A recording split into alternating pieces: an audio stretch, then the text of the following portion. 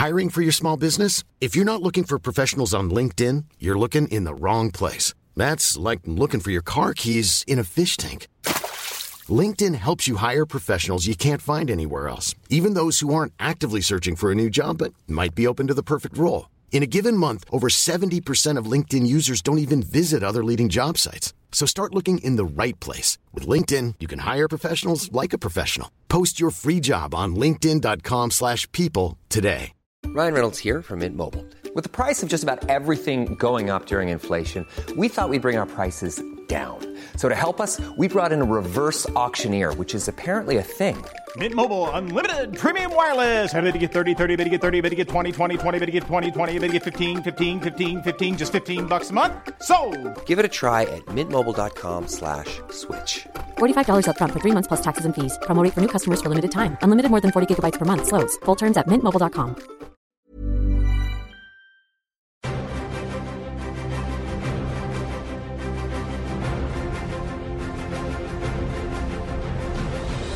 Hello and welcome to Cinematic Universe, a podcast that's all about comic book movies, which you can find at cinematicmultiverse.com. I'm Joe Cunningham, and joining me to help make sense of the comics behind the movies are Seb Patrick and James Hunt. We'll discuss the latest comic book movie and TV news before diving into our spoiler-filled discussion of Bryan Singer's 2000 film, X-Men. But before any of that, I'm going to ask Seb and James to explain a comic book concept that, as a movie fan, I just don't understand. Except, big twist, guys, this week, it's not what I don't understand, it's what one of our listeners doesn't understand.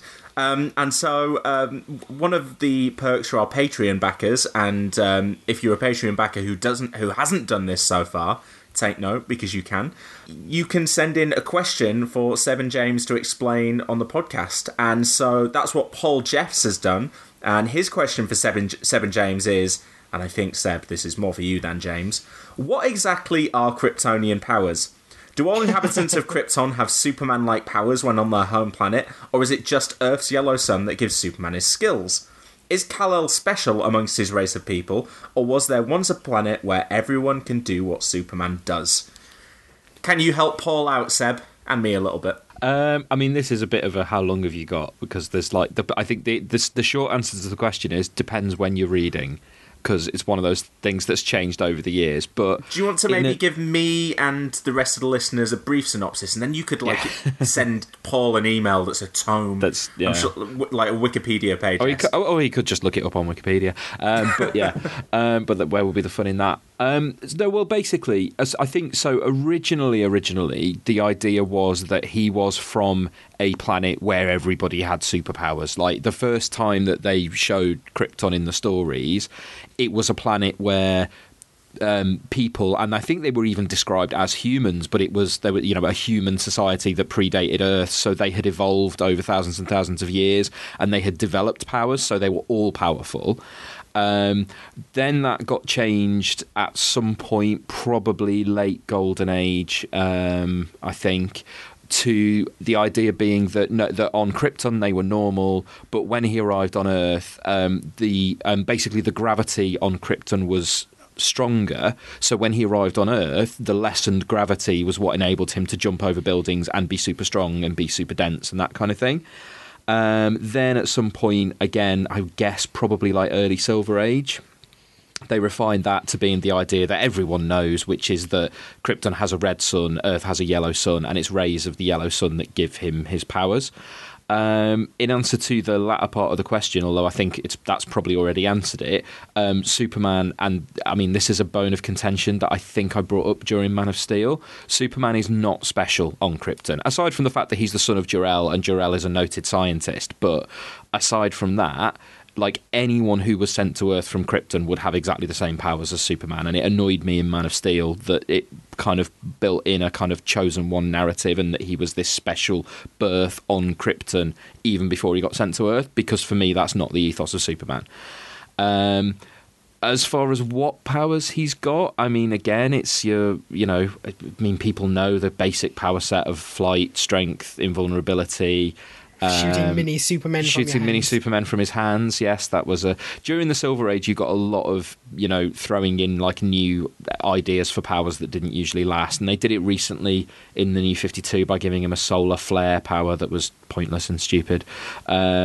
But the basics, the kind of flight, strength, invulnerability, the X-ray vision, the microscopic vision, the heat vision, and the super breath that cools things down.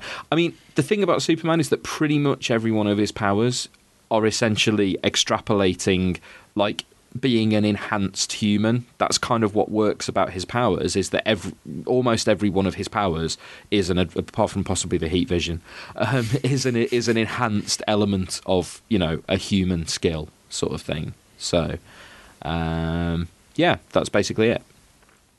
Fantastic. Well, hopefully that has answered all of Paul's questions. And if not, you can send us an angry email saying, "Seb, you didn't fully explain that thing."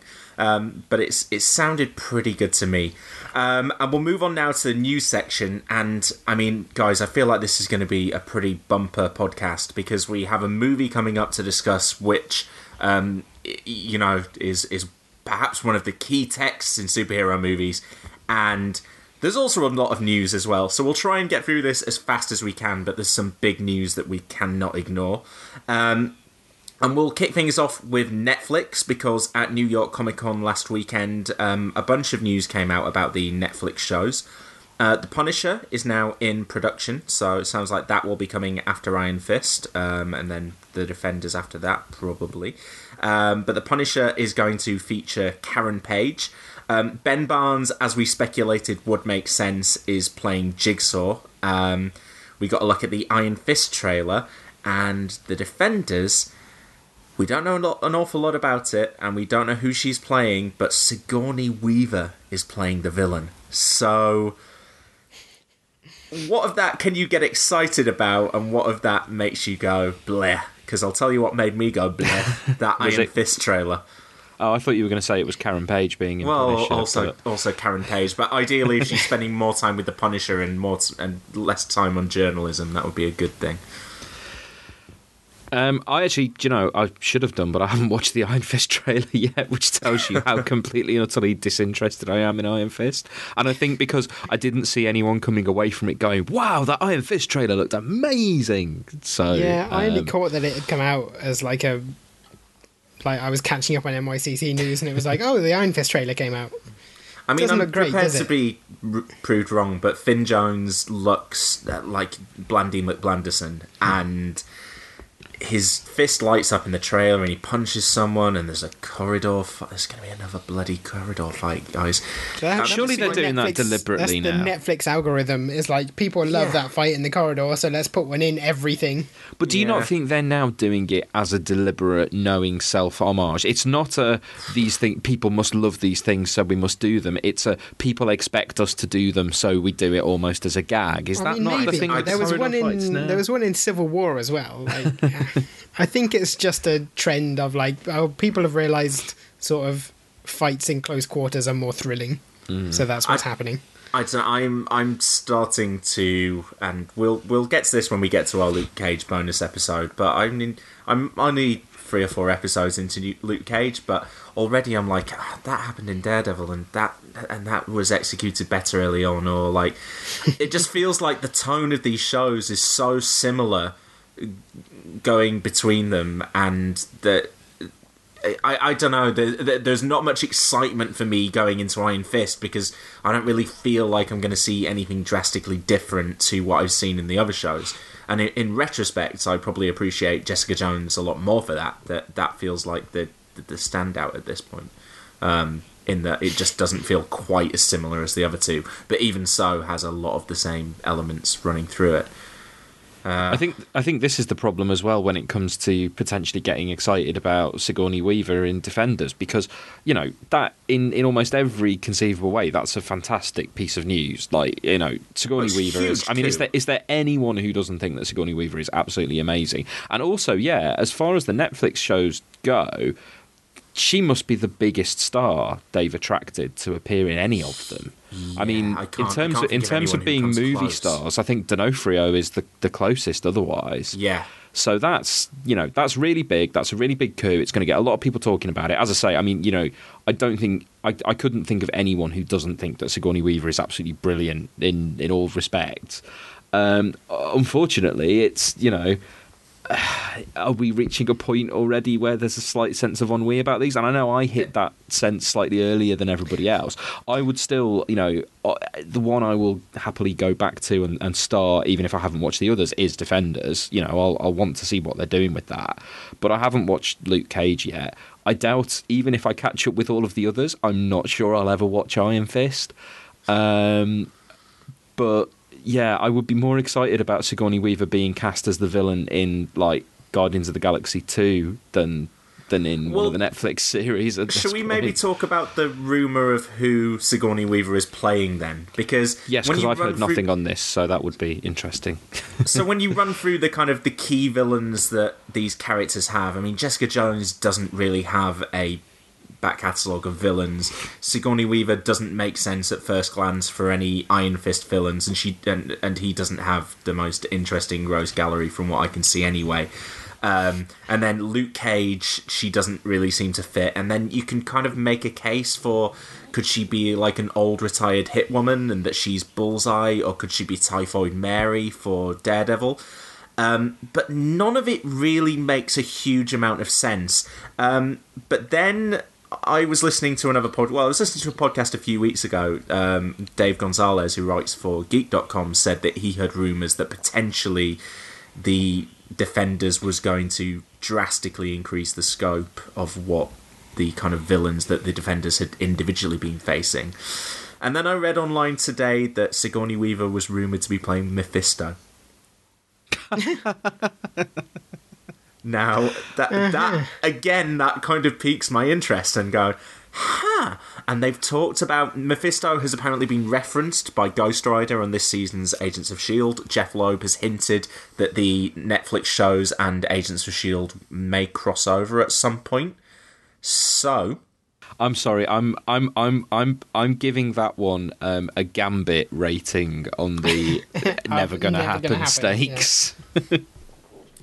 Which, all of it, or Mephisto? She's not going to be playing Mephisto. Why not?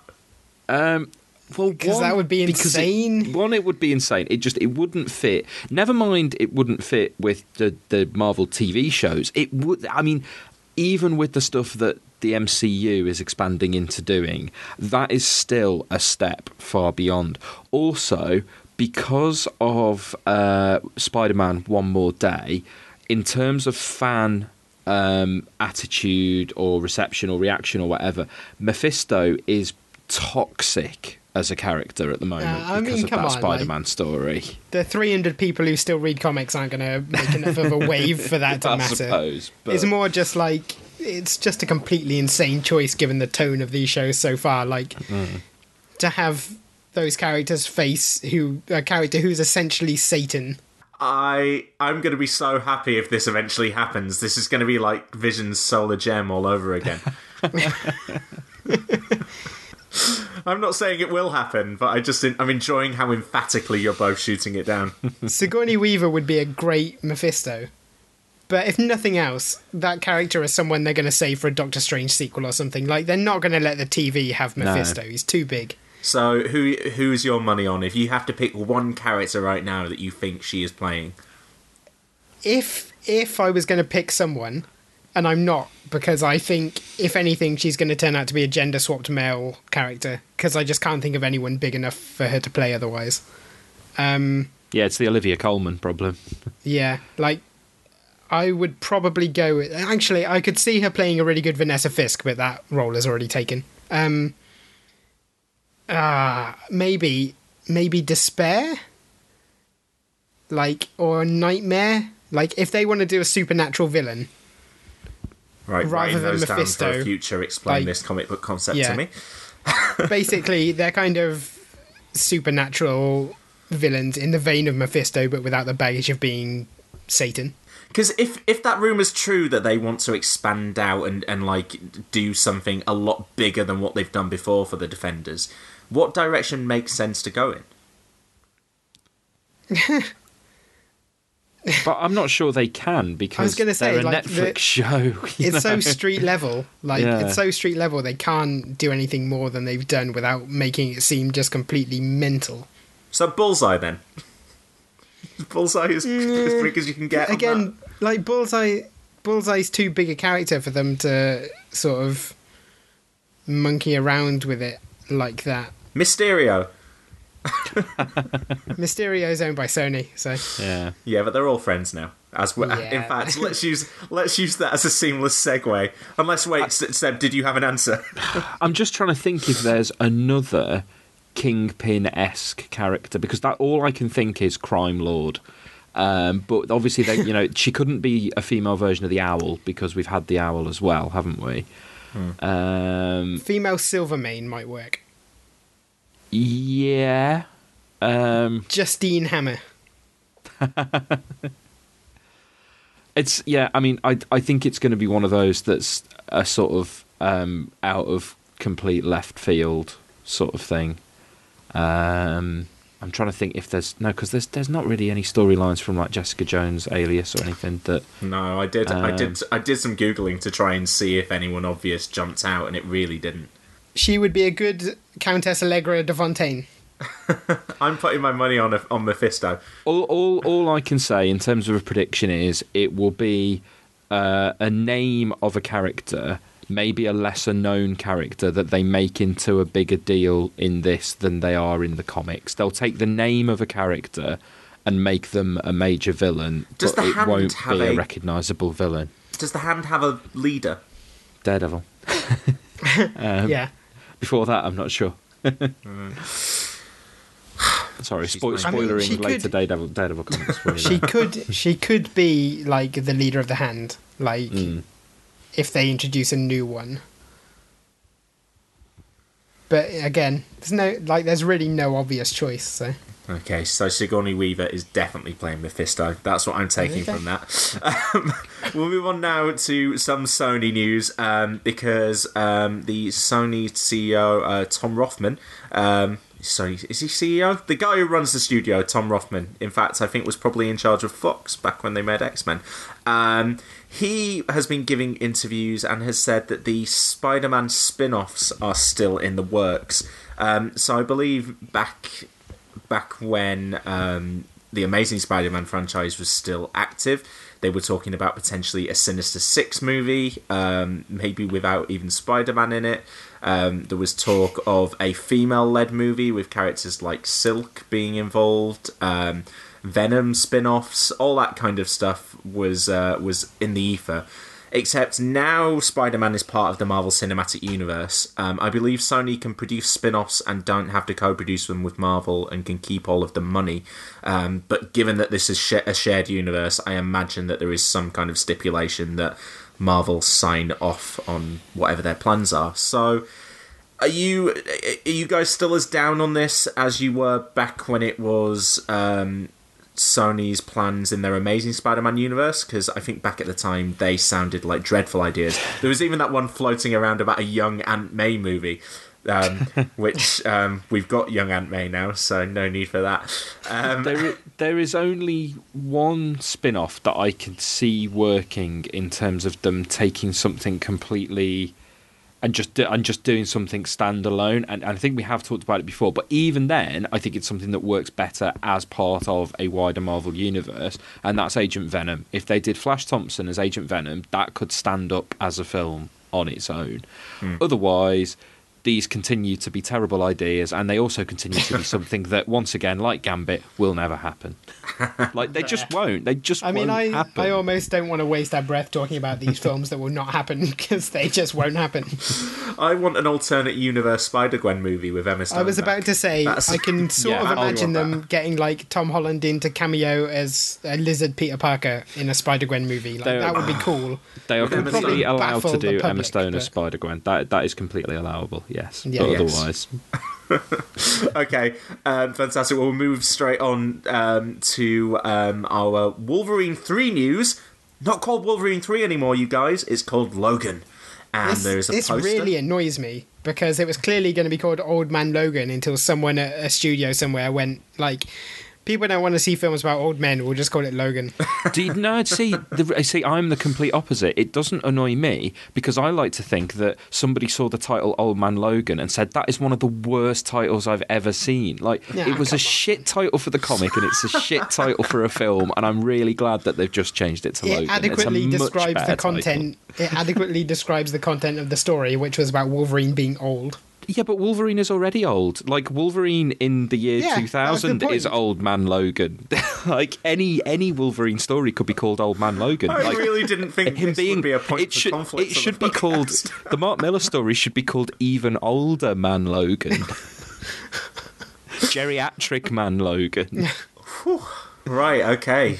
Sorry, I've down always from all that heat. I've always hated that title, and ever since they've said that the movie was going to be based on it, I've always thought, please don't call the movie that. So I'm delighted that they're not calling it that. And I think Logan's a good X-Men title. Origins, because Logan, Old Man.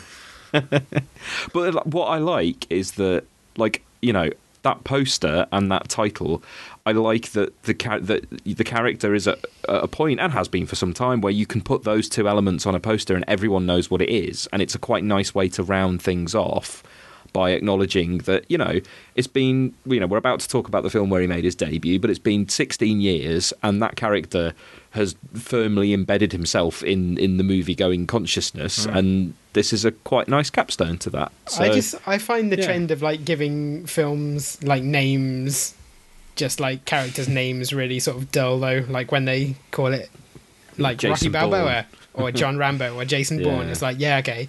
And this is just another example of that. It's like... It could be worse. They could have called it James Howlett. It's just, like, it's the blandest option. It is, but it's better than Old Man Logan. Like, it is a bland option, but... I feel like we're getting bogged down in... Right, we're going to Twitter poll this, and we're going to see which people vote for.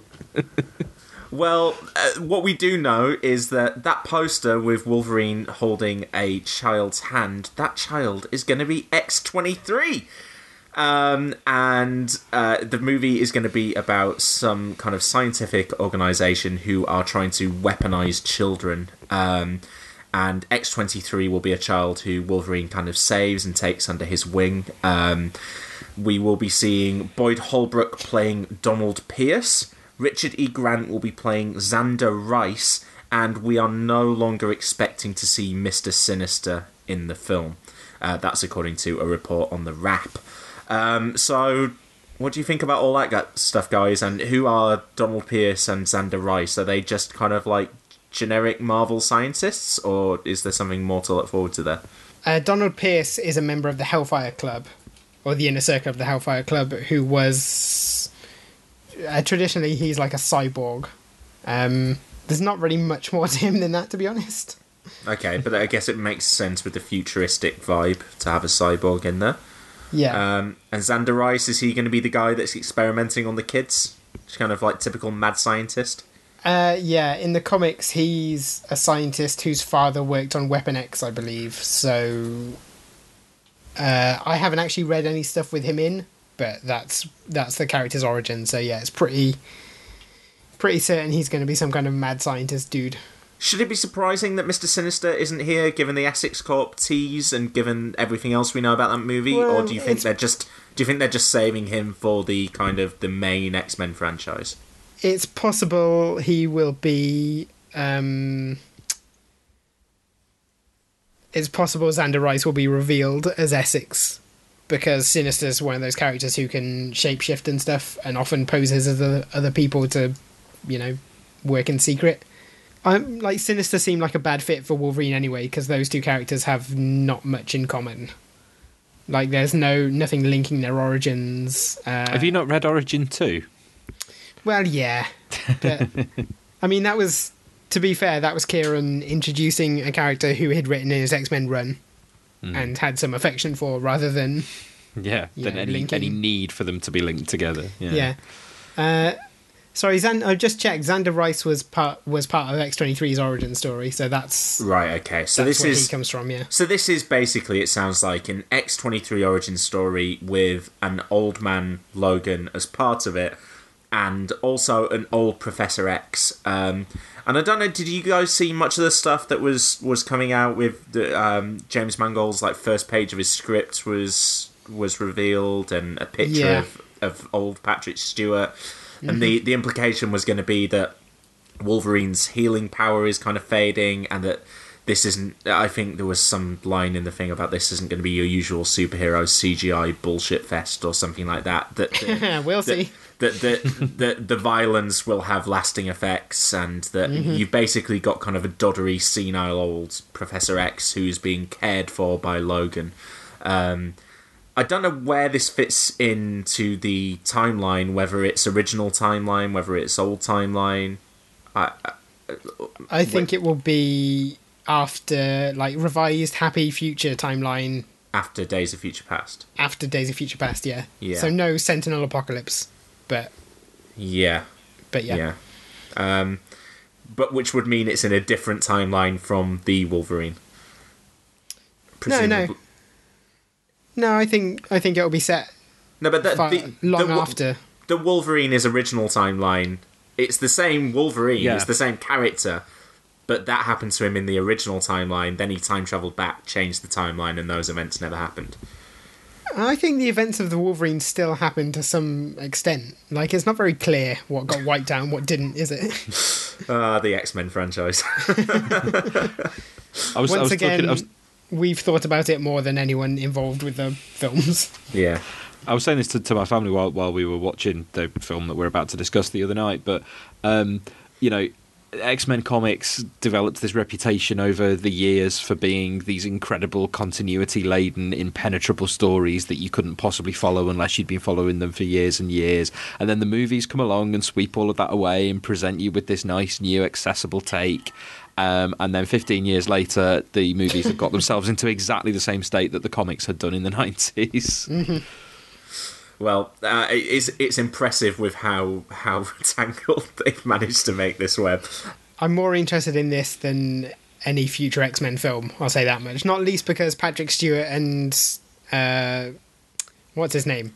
Forgotten his name. Hugh Jackman. Patrick Stewart and Hugh Jackman are the best parts of this movie we're about to watch. So, I kind of like bookending the franchise with those. I really like Hugh Jackman, and I really like Hugh Jackman's Wolverine. And I've sat through several mediocre films with that character in, and been happy to follow that character through some pretty mediocre films, as well as some really good ones. I'm naturally more inclined to want to see this one through than, say, a Gambit movie. It's gonna happen, you guys. We'll move on to our. To be fair, if it happens and it is Channing Tatum, I won't complain because Channing Tatum's great. But it's still not going to happen. So it doesn't matter. It's not going to happen. I think at the very least, Channing Tatum will play Gambit. Whether that is in a solo movie or not is what remains to be seen. But whether it's in a YouTube comedy sketch. Yeah. Probably be a cameo in Deadpool joking about how his movie's never going to happen. But we'll move on to our final piece of news now, and this is some casting news for Black Panther. So I mentioned on the last minisode that Winston Duke had been cast as Manape, except he won't be called Manape. He'll be called by his actual name, which I can't remember. But other exciting news, and this is just like a triple threat of great news as far as I'm concerned. 3 names added to the cast. 1, Forrest Whitaker. 2, Daniel Kaluuya, who is going to be he's about to break big, I think, and this may be one of those cases of Marvel underselling a great actor before they become a star. And also Florence Kasumba, who is rejoining the Marvel Cinematic Universe because she was the bodyguard that Black Panther had in Civil War. So it's fantastic. And she was a big hit in her brief screen time in Civil War. So it's good to see her turning back up. Guys, this cast is getting real good, right? Forrest Whitaker. I hope he's just playing Idi Amin. Like how you've got that famous cover of Captain America punching Hitler. That you kind of do that for comics with Black Panther punching Idi Amin. It's just he's not doing, but that would be a great like pre-title sequence. Flashback. Yeah, I mean, I don't know any of the other new actors in this list really. Like I'm famously bad with actors anyway, but I've never don't think I've seen anything aside from Civil War that has most of these characters in. I think Daniel Kaluuya was one of my pitches to you guys for a Captain Britain, just as a young British actor who's really good. So yeah, I'm very keen to see it. He was in Sicario, if you watched that. He was in Kick-Ass 2. He's about to be in Get Out, which is Jordan Peele's horror movie. You're gonna start seeing him a lot. He was also the lead in one of the early Black Mirror episodes. And he was in The Fades. I'm just looking down his IMDb now. There's loads of stuff. Basically, when he turns up in something, you're gonna like him. Seb will recognise him because he was in the Planet of the Dead episode of Doctor Who. That's about the worst possible episode for him to have been in terms of me recognising him, because it's one of the worst episodes of Modern Who, and I've never rewatched it. It's not his fault, I can promise you. But he's great. He's great, is what I'm trying to say. And I'm looking forward to Black Panther a whole lot. It's getting higher and higher on my anticipated movies list. Okay, well, we'll move on now to our main discussion of Bryan Singer's 2000 film X-Men, but we'll take a brief listen to the original trailer for that movie before diving into our spoiler-filled discussion. Ladies and gentlemen, we are now seeing the beginnings of another stage of human evolution. In every human being, there's not many people that'll understand people like us. There exists the genetic code. You'll be safe here. What kind of place is this? You're not the only one with gifts. For mutation. The truth is, mutants are very real. And they are among us. We must know who they are, and above all, what they can do. A change is coming. Are you a God-fearing man, Senator? Those we fear. Magneto believes that a war is brewing between mutants and the rest of humanity. Will be all that can save us. If no one is equipped to oppose them, humanity's days could be over. You're a mutant. The whole world out there is full of people that hate and fear you, and you're wasting your time trying to protect them? You sure you're on the right side? I have made the first move. That is all they know. He could wipe out everyone in New York City. Logan, help us. Fight with us.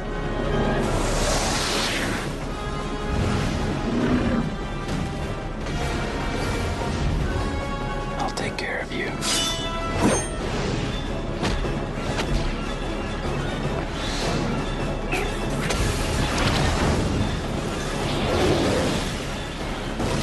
We are the future, not them.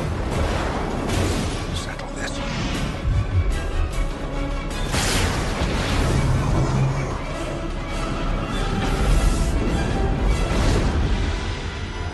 We're not what you think. Not all of us. Okay, so that was the trailer for X-Men. And I said this earlier on the podcast, guys, but this to me feels like when you're tracing back the history of superhero movies, like one of the key texts. So obviously you've got your Superman and Batman's a lot earlier than this. But I think this is usually, and I know some people could kind of point to Blade, but for me, Blade feels like more of a 90s action movie that happened to be a superhero movie towards the end of this decade, whereas X-Men feels like the kind of the superhero movie that got this ball rolling, and it stuttered at certain points afterwards, and there was other films that had to pick up the mantle and keep things going, but this is kind of, for me, the catalyst for what we now have, which is, 6 to 8 superhero movies being released in cinemas every year. You can probably remember it being released better than I can, because you are both so much older than I almost hesitate to ask how old you were when this came out. Wait, when did it come out? In the course of the year? Yes, I was a month away from turning 11. Jesus! So I wasn't old enough. I wasn't old enough to go to the cinema on my own at that point. No, I was 17 when it came out. This was the first film that I reviewed in print because it had come out in the summer in the US, but it didn't come out until the autumn in the UK. No, that's not true. Isn't it? No, because I went to see it the night before the Reading Festival started, so that was August. Oh, okay, but that's late August, but it had come out in like July in the US. Yeah. And I was doing work experience at the local newspaper, but I'd seen it before it came out because my uncle was stationed on an American RAF base in Germany. So because it was an American base, they had a cinema showing films like at American pace. And we went to see X-Men. It was my first experience of watching a film in an American cinema with the thing of an American cinema and the fact that it was must have been more because it was on a military base. But they played the national anthem beforehand, and everyone applauded when the closing credits started. It was surreal. But yeah, so I then sort of, having seen this film before it was released, wrote a little review for the local newspaper while I was doing work experience there. So it was my first ever piece of official film criticism was this film. Meanwhile, you were 10. It's just upsetting. Yes.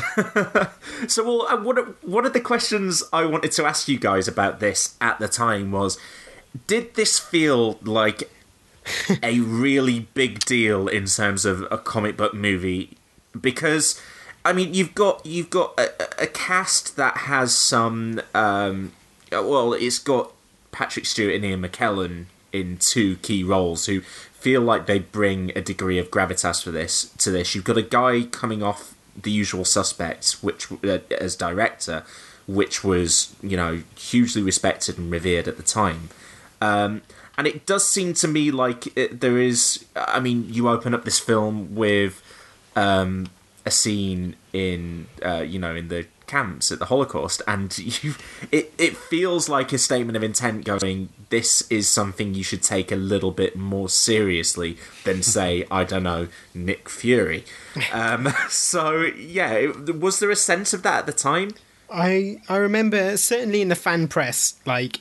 they heaped everything onto the success of X-Men. Like Wizard Magazine, the sort of nascent comic book resources, like they were behind it in a big way. Like this, I remember this is one of the first films of like the internet era in that for like maybe a year and a half in advance of the release, I was following like set leaked photos and casting, like literally everything. There was a website called Coming Attractions, and I used to just check it every day for news about X-Men. Like, certainly for a specific portion of the fan press, it was like the biggest thing that was coming since probably the first Superman movie. Definitely. I mean, what's strange about that, though, is how short a time it was after Batman and Robin.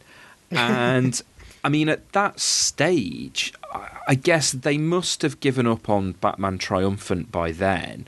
But if they had, I don't think they would have given up on it that long beforehand, because if, Batman and Robin came out in 97, so I reckon Batman Triumphant would have still been on the cards until 98, because it would have been aiming to be released around 99. Obviously, then they dropped it. And I know that they then moved on to wanting to do a Batman Year One film. But the point is, like, we think of X-Men, and it is, as the start of this new era. But we were only a very short time after the end of the previous era. It wasn't like we had this 10-year lull where there weren't any superhero films. The funny thing, though, about James, just about what you've said about the build-up and sort of everybody being behind it, in that sense they were, because I think there was this sense that so much was riding on it. Equally, I do remember a lot of bristling the first time a photo came out showing the black costumes. There was a lot of fan opprobrium about what they were doing with the costumes. I remember seeing people go, that doesn't look like the X-Men.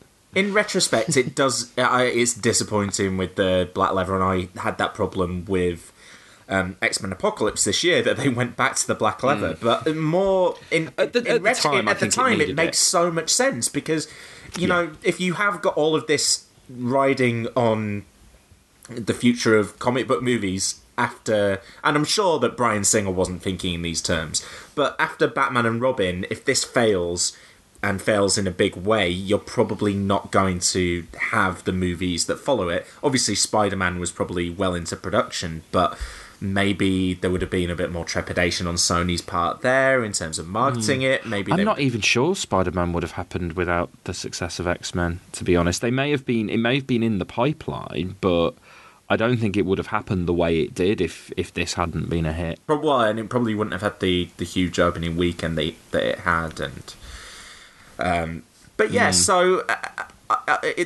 all of that stuff kind of makes sense to me. You know, why those changes were made, and yeah, it does just looking back on it, it seems to me like something that is trying to say, look, this is a comic book movie, but you need to we're treating this more seriously, you know, with the talent behind it, with the people who are starring in it, and I guess in that way it feels separate from a 90s action movie because it has ideas at its centre as well, beyond the comic book movies that had come before, and certainly some of the lower budget Marvel ones that had been kind of knocking around and going straight to DVD and whatnot.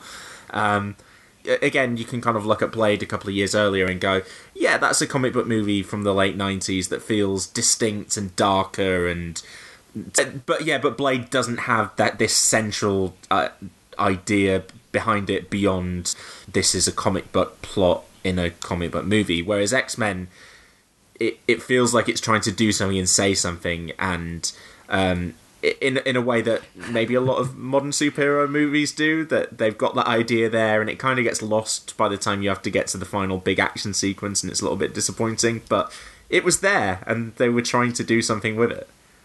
I mean, I think you're right that it took, like, you know, the X-Men's kind of core philosophical tenets and, like, remembered to include them in the movie.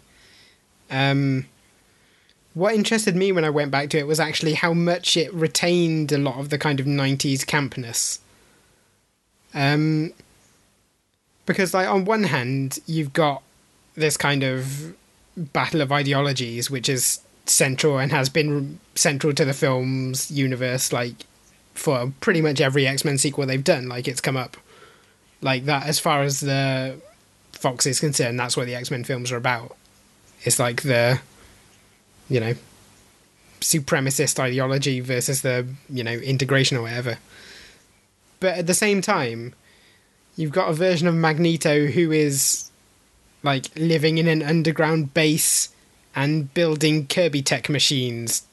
Like, it's really, like, it's a really odd, like, it takes a lot from the Silver Age Magneto, which I didn't really appreciate until we went back and watched it. And that bit's all a bit rubbish, isn't it? and an ending with a great big Statue of Liberty machine wave pulse thing that's going to turn everybody into mutants. Like, that's pretty the thing. ridiculous. Like, on the one hand, it's really, like, you know, it's really lofty, and then on the other, it's still got, like, if Batman and Robin showed up in the middle of it, it wouldn't feel that out of place. Maybe it is then that you've got an actor like Ian McKellen, you know, and you've got Patrick Stewart, and these two kind of British Shakespearean thesps, you know, spouting their ideas at each other around it, that kind of masks that silliness for a lot of the time. Well, I mean, up front, they are the three brilliant things that this. They are two of the three brilliant things that this film does, and I think the three brilliant things that this film does are three pieces of casting, and, like, you know, you can buy into so much of what this film is doing because, firstly, they've cast the guy who everyone knew should always have been Professor X as Professor X. Like, in 1994, Alex Ross was drawing Professor X as Patrick Stewart in Marvels, you know. He was also drawing Tony Stark as Timothy Dalton, which, if they had done an Iron Man movie in the 90s, would have been absolutely perfect. But, you know, it's like they could not make I mean, I know they can now because McAvoy, but then they could not make an X-Men film and not have Patrick Stewart be Xavier. So they did that. They got Ian McKellen, who... like, it's weird to think of a time when Ian McKellen wasn't a massive star, but he wasn't at that point. I think he'd done Gods and Monsters, and he'd done I think he'd done a movie version of Richard III, but he hadn't done a lot of movies at that point. He was a stage actor. And he was cast here because Singer had worked with him before on Apt Pupil, the Stephen King adaptation, which was his film before Usual Suspects. Yeah, so it's, you know, but just this idea of putting someone like McKellen as the villain in this, you know, a left field choice that just, you know, now you can't imagine anything else. And like, so much of what works about this film works because of McKellen. Arguably more him than Patrick Stewart, because one of the things that struck me watching it again was how little Patrick Stewart is actually in the film, especially compared with McKellen. And then obviously the third masterstroke was casting Dougray Scott as Wolverine. That might be a nice little segue into some of the history of this movie, because I was watching on the DVD and Stan Lee was saying how that people had been coming to them and trying to do X-Men for years and years and years, and that they'd always been waiting for the right one because they knew that movie-wise they hadn't really got it right with anything. And they weren't going to hand off X-Men to just anyone. I'm not sure I buy that. I think they did try and hand it off to just anyone. And I was going to say, in fairness, like, anything Stan Lee says can be taken with a grain of salt. But the idea that this was another one of those movies, another one of those properties that had been bouncing around Hollywood.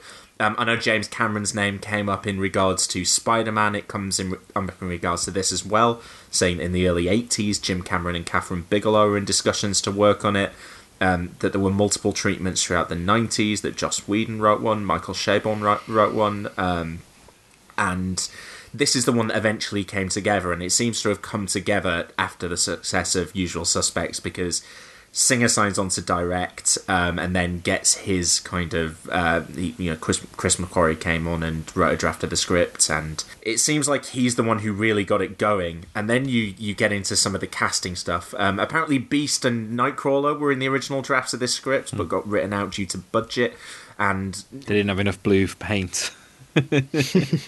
Yeah. But yeah, they basically, I think, probably made a wise choice there, because there is a lot of there's a lot of the CG and the special effects that look like a little bit of a stretch in this. When you go back and look back, it does feel like a film that is rubbing up against the edge of its budget. But yeah, so Patrick Stewart was on board pretty much straight away. Anna Paquin dropped out of something else for this. Angela Bassett was considered for Storm. Terence Stamp was considered for Magneto. Jim Caviezel was considered for Cyclops. But yeah, I mean, the key one, and the now infamous one, is Dougray Scott dropping out of this for Mission Impossible 2. Everyone's least favourite Mission Impossible movie. There's 5 of them, and I think that's still the case. But yeah, so Hugh Jackman turned up pretty unknown, was kind of suggested to Bryan Singer because they originally apparently approached Russell Crowe, who turned down the role but says, I've got this mate back in Australia who would be pretty good, and he just wasn't a big enough star for them to cast, so they went for Dougray Scott instead. And then, yeah, Dougray Scott pulls out, and Jackman didn't turn up until 3 weeks into shooting to play this role. And that is insane. Yeah, and I mean, and you can kind of see from his physique, he's not a guy who has got into, certainly not what we expect Wolverine to look like now. But I kind of like it when you see Wolverine for the first time in that cage fighting, and he's a little bit more live and skinny, and he almost seems a little bit more animalistic to me in that guise than he has in his jacked up state since. I think it kind of works better for the he's kind of doing the rounds in the frozen north of Canada. That he's a bit chunkier. That works better for the situation that Wolverine's in at that point. Rather than him just being ridiculously ripped. And I think the look of the character as well is very simple, but just the shaved facial hair and not going overboard with kind of any features, just popping his hair up at the sides and going, that'll do, basically. And then Jackman does all of the rest of the work. He's fantastic. Like, he's got this character down almost immediately, and I love the moment in this where he comes back after Mystique has been impersonating him, and Cyclops is like, how do we know it's really you? And he goes, you're a dick. You're a dick. Yeah. That obvious Joss Whedon line. In terms of doing this character right, I mean, I know a lot of people say that the moment where he shows up in X-Men First Class and tells Xavier and Magneto to fuck off is kind of that character in a nutshell, and as well as they've ever done him. Yeah, it kind of works. But yeah, I think they get Wolverine really, really well, kind of at the beginning. I think this is like my favourite Wolverine, basically. I don't think I've liked him as much in any other movie, and I love Hugh Jackman. We've probably said before, haven't we? But like Wolverine's position is to be like a little bit bratty, a little bit like resistant to authority, and in all the other films, he is either trying to carry the plot, which doesn't leave him much room to kick against anything, or he's being cast as some kind of like father figure or protector. He loses that sort of maverick element. He's the lead or carrying the plot forward in both of his solo movies, in X-Men 2, in X-Men Days of Future Past, which kind of just basically leaves X-Men 3, which is not a good movie, and kind of forces him into he's a like lead the role by the end that, of the movie anyway. Yeah. So, yeah. Whereas this, he's the guy that turns up who's not a member of the team, who's reluctant the whole way along. There's one kind of element in Rogue keeping him involved. He's the guy who says to Xavier, when he's told that they all have code names, he says to Xavier, what do they call you? Wheels. It's like...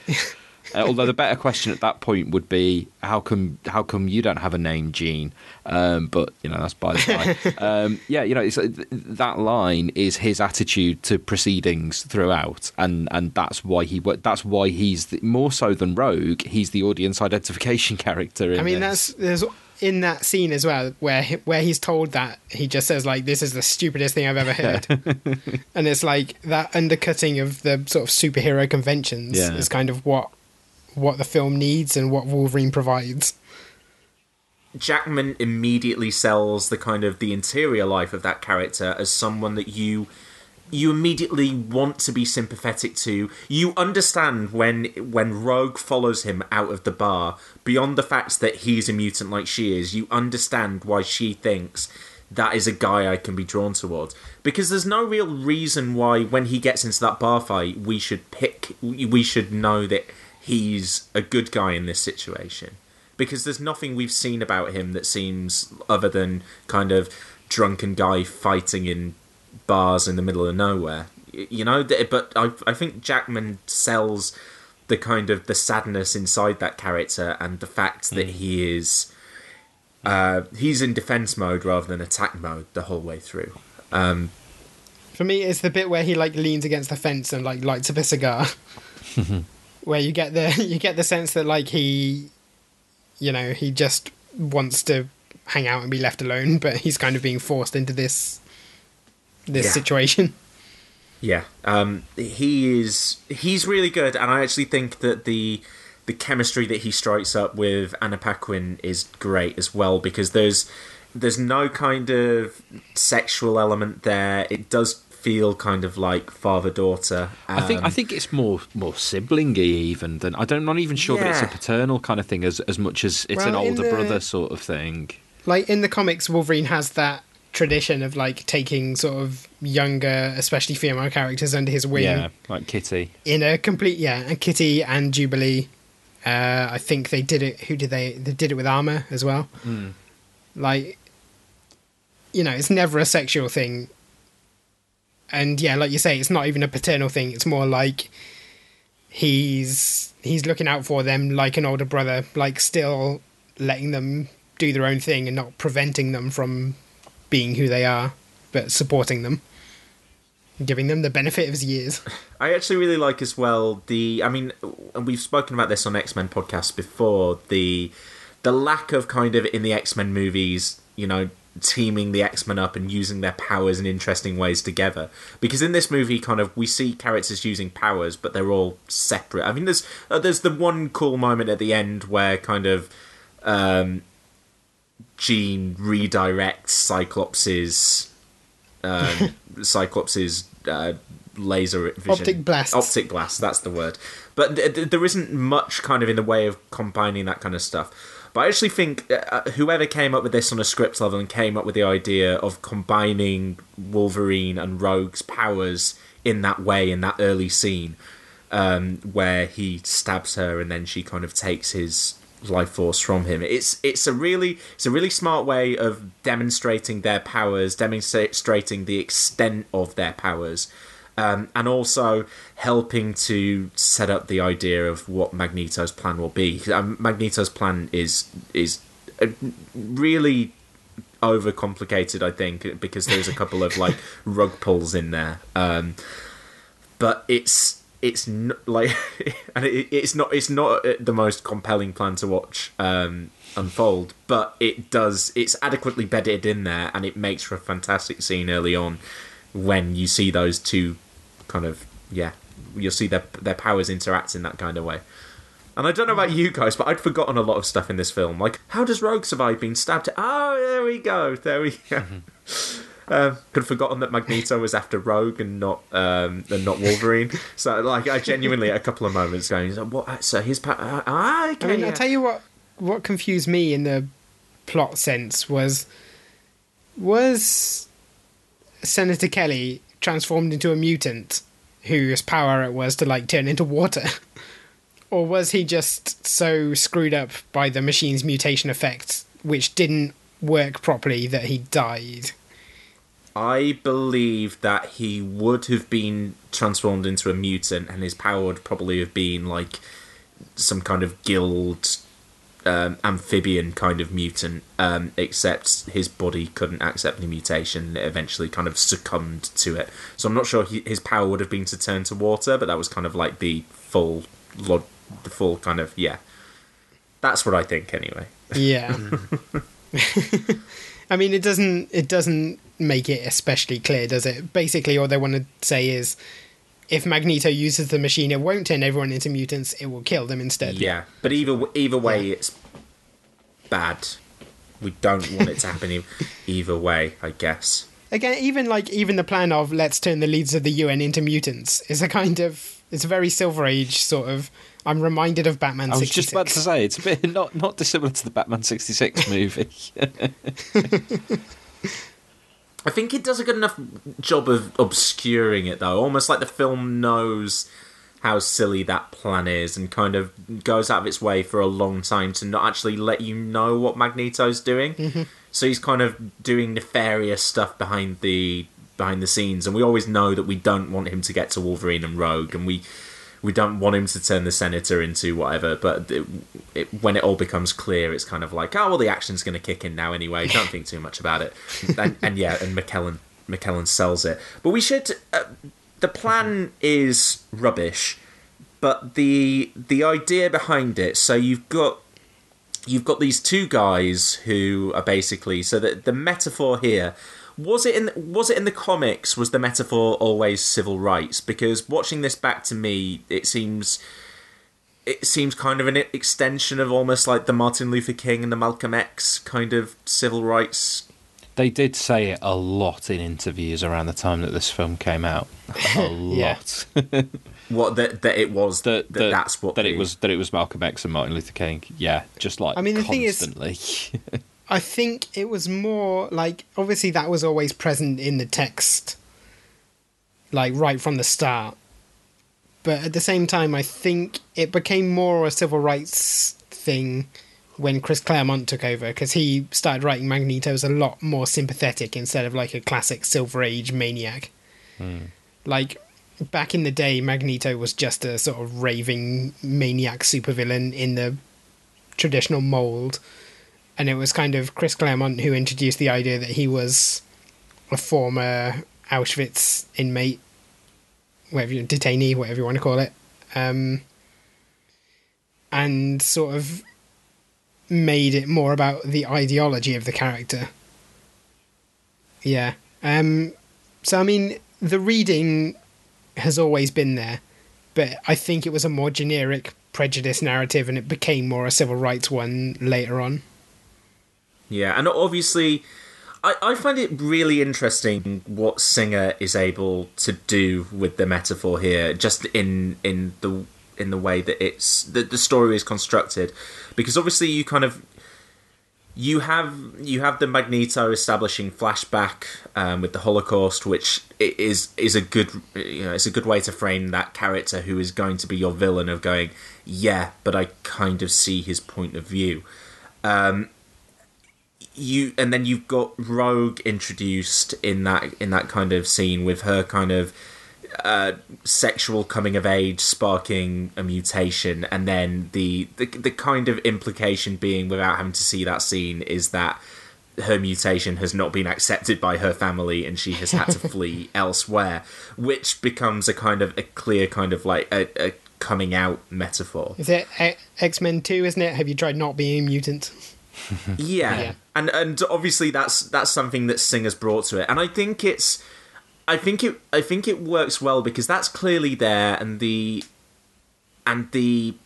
Professor X, Magneto, Malcolm X, Martin Luther King stuff is there, and the civil rights, but it by melding those two, it stops it being too specific to either one of them, that you can make the parallels in your mind, you can understand what the ideological battle of. Hiring for your small business? If you're not looking for professionals on LinkedIn, you're looking in the wrong place. That's like looking for your car keys in a fish tank. LinkedIn helps you hire professionals you can't find anywhere else, even those who aren't actively searching for a new job but might be open to the perfect role. In a given month, over 70% of LinkedIn users don't even visit other leading job sites. So start looking in the right place. With LinkedIn, you can hire professionals like a professional. Post your free job on linkedin.com/people today. Millions of people have lost weight with personalized plans from Noom. Like Evan, who can't stand salads and still lost 50 pounds. Salads generally for most people are the easy button, right? For me, that wasn't an option. I never really was a salad guy. That's just not who I am. But Noom worked for me. Get your personalized plan today at Noom.com. Real Noom user compensated to provide their story. In 4 weeks, the typical Noom user can expect to lose 1 to 2 pounds per week. Individual results may vary. One size fits all seems like a good idea for clothes until you try them on. Same goes for healthcare. That's why United Healthcare offers flexible, budget-friendly coverage for medical, vision, dental, and more. Learn more at uh1.com. This movie is, without having to hang it purely on one of them, it gives you lots of identification characters because you understand your villain, you understand the POV of Rogue, you understand Logan as well, as you talking about being a audience surrogate, and it kind of then just frames the movie as a very internal superhero story because it just takes the bigotry of the outside world as a kind of a given. We see Senator Kelly set up as kind of like the face of the outside world. We understand that Rogue has these parents who are not accepting of her. So all of the kind of, it's not a push and pull about how should the world deal with mutants, because that would be a very easy question. We go, well, we know what a sensible world would do with mutants. It would be to leave them alone and to get on with their own shit, in the same way that, should we be ever registering anyone? We can bring up our Donald Trump reference of the day. We don't need I think we've got our own problems. We do not need a register at the moment. Like, well, yeah. Well, when we were watching it, like we were talking about how the film, it's like talking literally about registering mutants.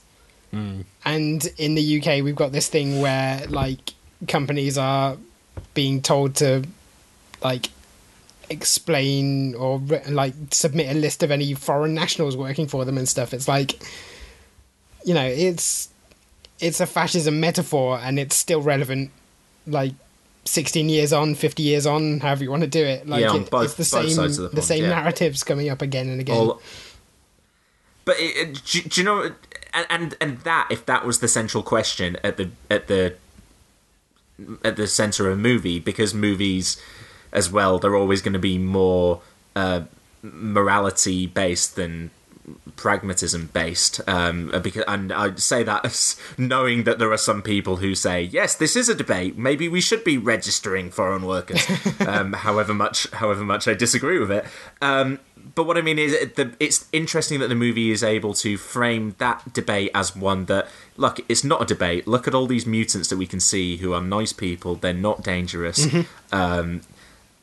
And so it entirely internalizes that conflict and doesn't make the conflict, should we register mutants or not? It makes the conflict, how do we deal with the fact that the world wants to register mutants? And then you're able to tell this really interior superhero story that doesn't get bogged down in the intellectualism of its arguments. It just kind of it allows you to, you know, kind of just spend time with the characters, and you kind of see that there's one character that's probably going too far and one character who's not going far enough, and that this is a battle that's going to continue on, you know, into future films to another day. Yeah. I just think it's and obviously that comes from the comics as well, because the comics are going to be about Magneto and X rather than the bloke down the street. But I like how quickly it dispatches with Senator Kelly really as and the outside world as a threat, and it's focused on its characters, and it's focused on a very tight group of those characters, given the amount of mutants are in this movie and how many actually get significant screen time. I mean, I think it's really clever the way the movie like renders so many of the other characters as complete and total cardboard cutouts, meaning that you don't have to worry about paying attention to Cyclops and Storm. And to an extent, Jean.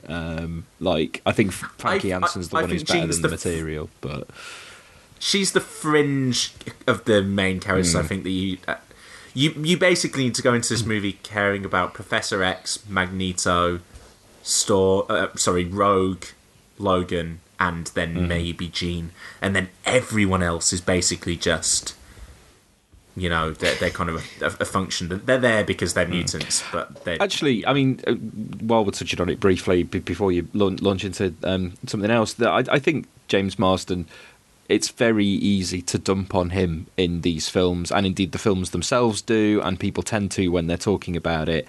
But like, outside of Bryan Singer films, because I mean I include Superman Returns in this, like, he's actually a pretty good comic actor, and has been in some quite good things and been quite good in them.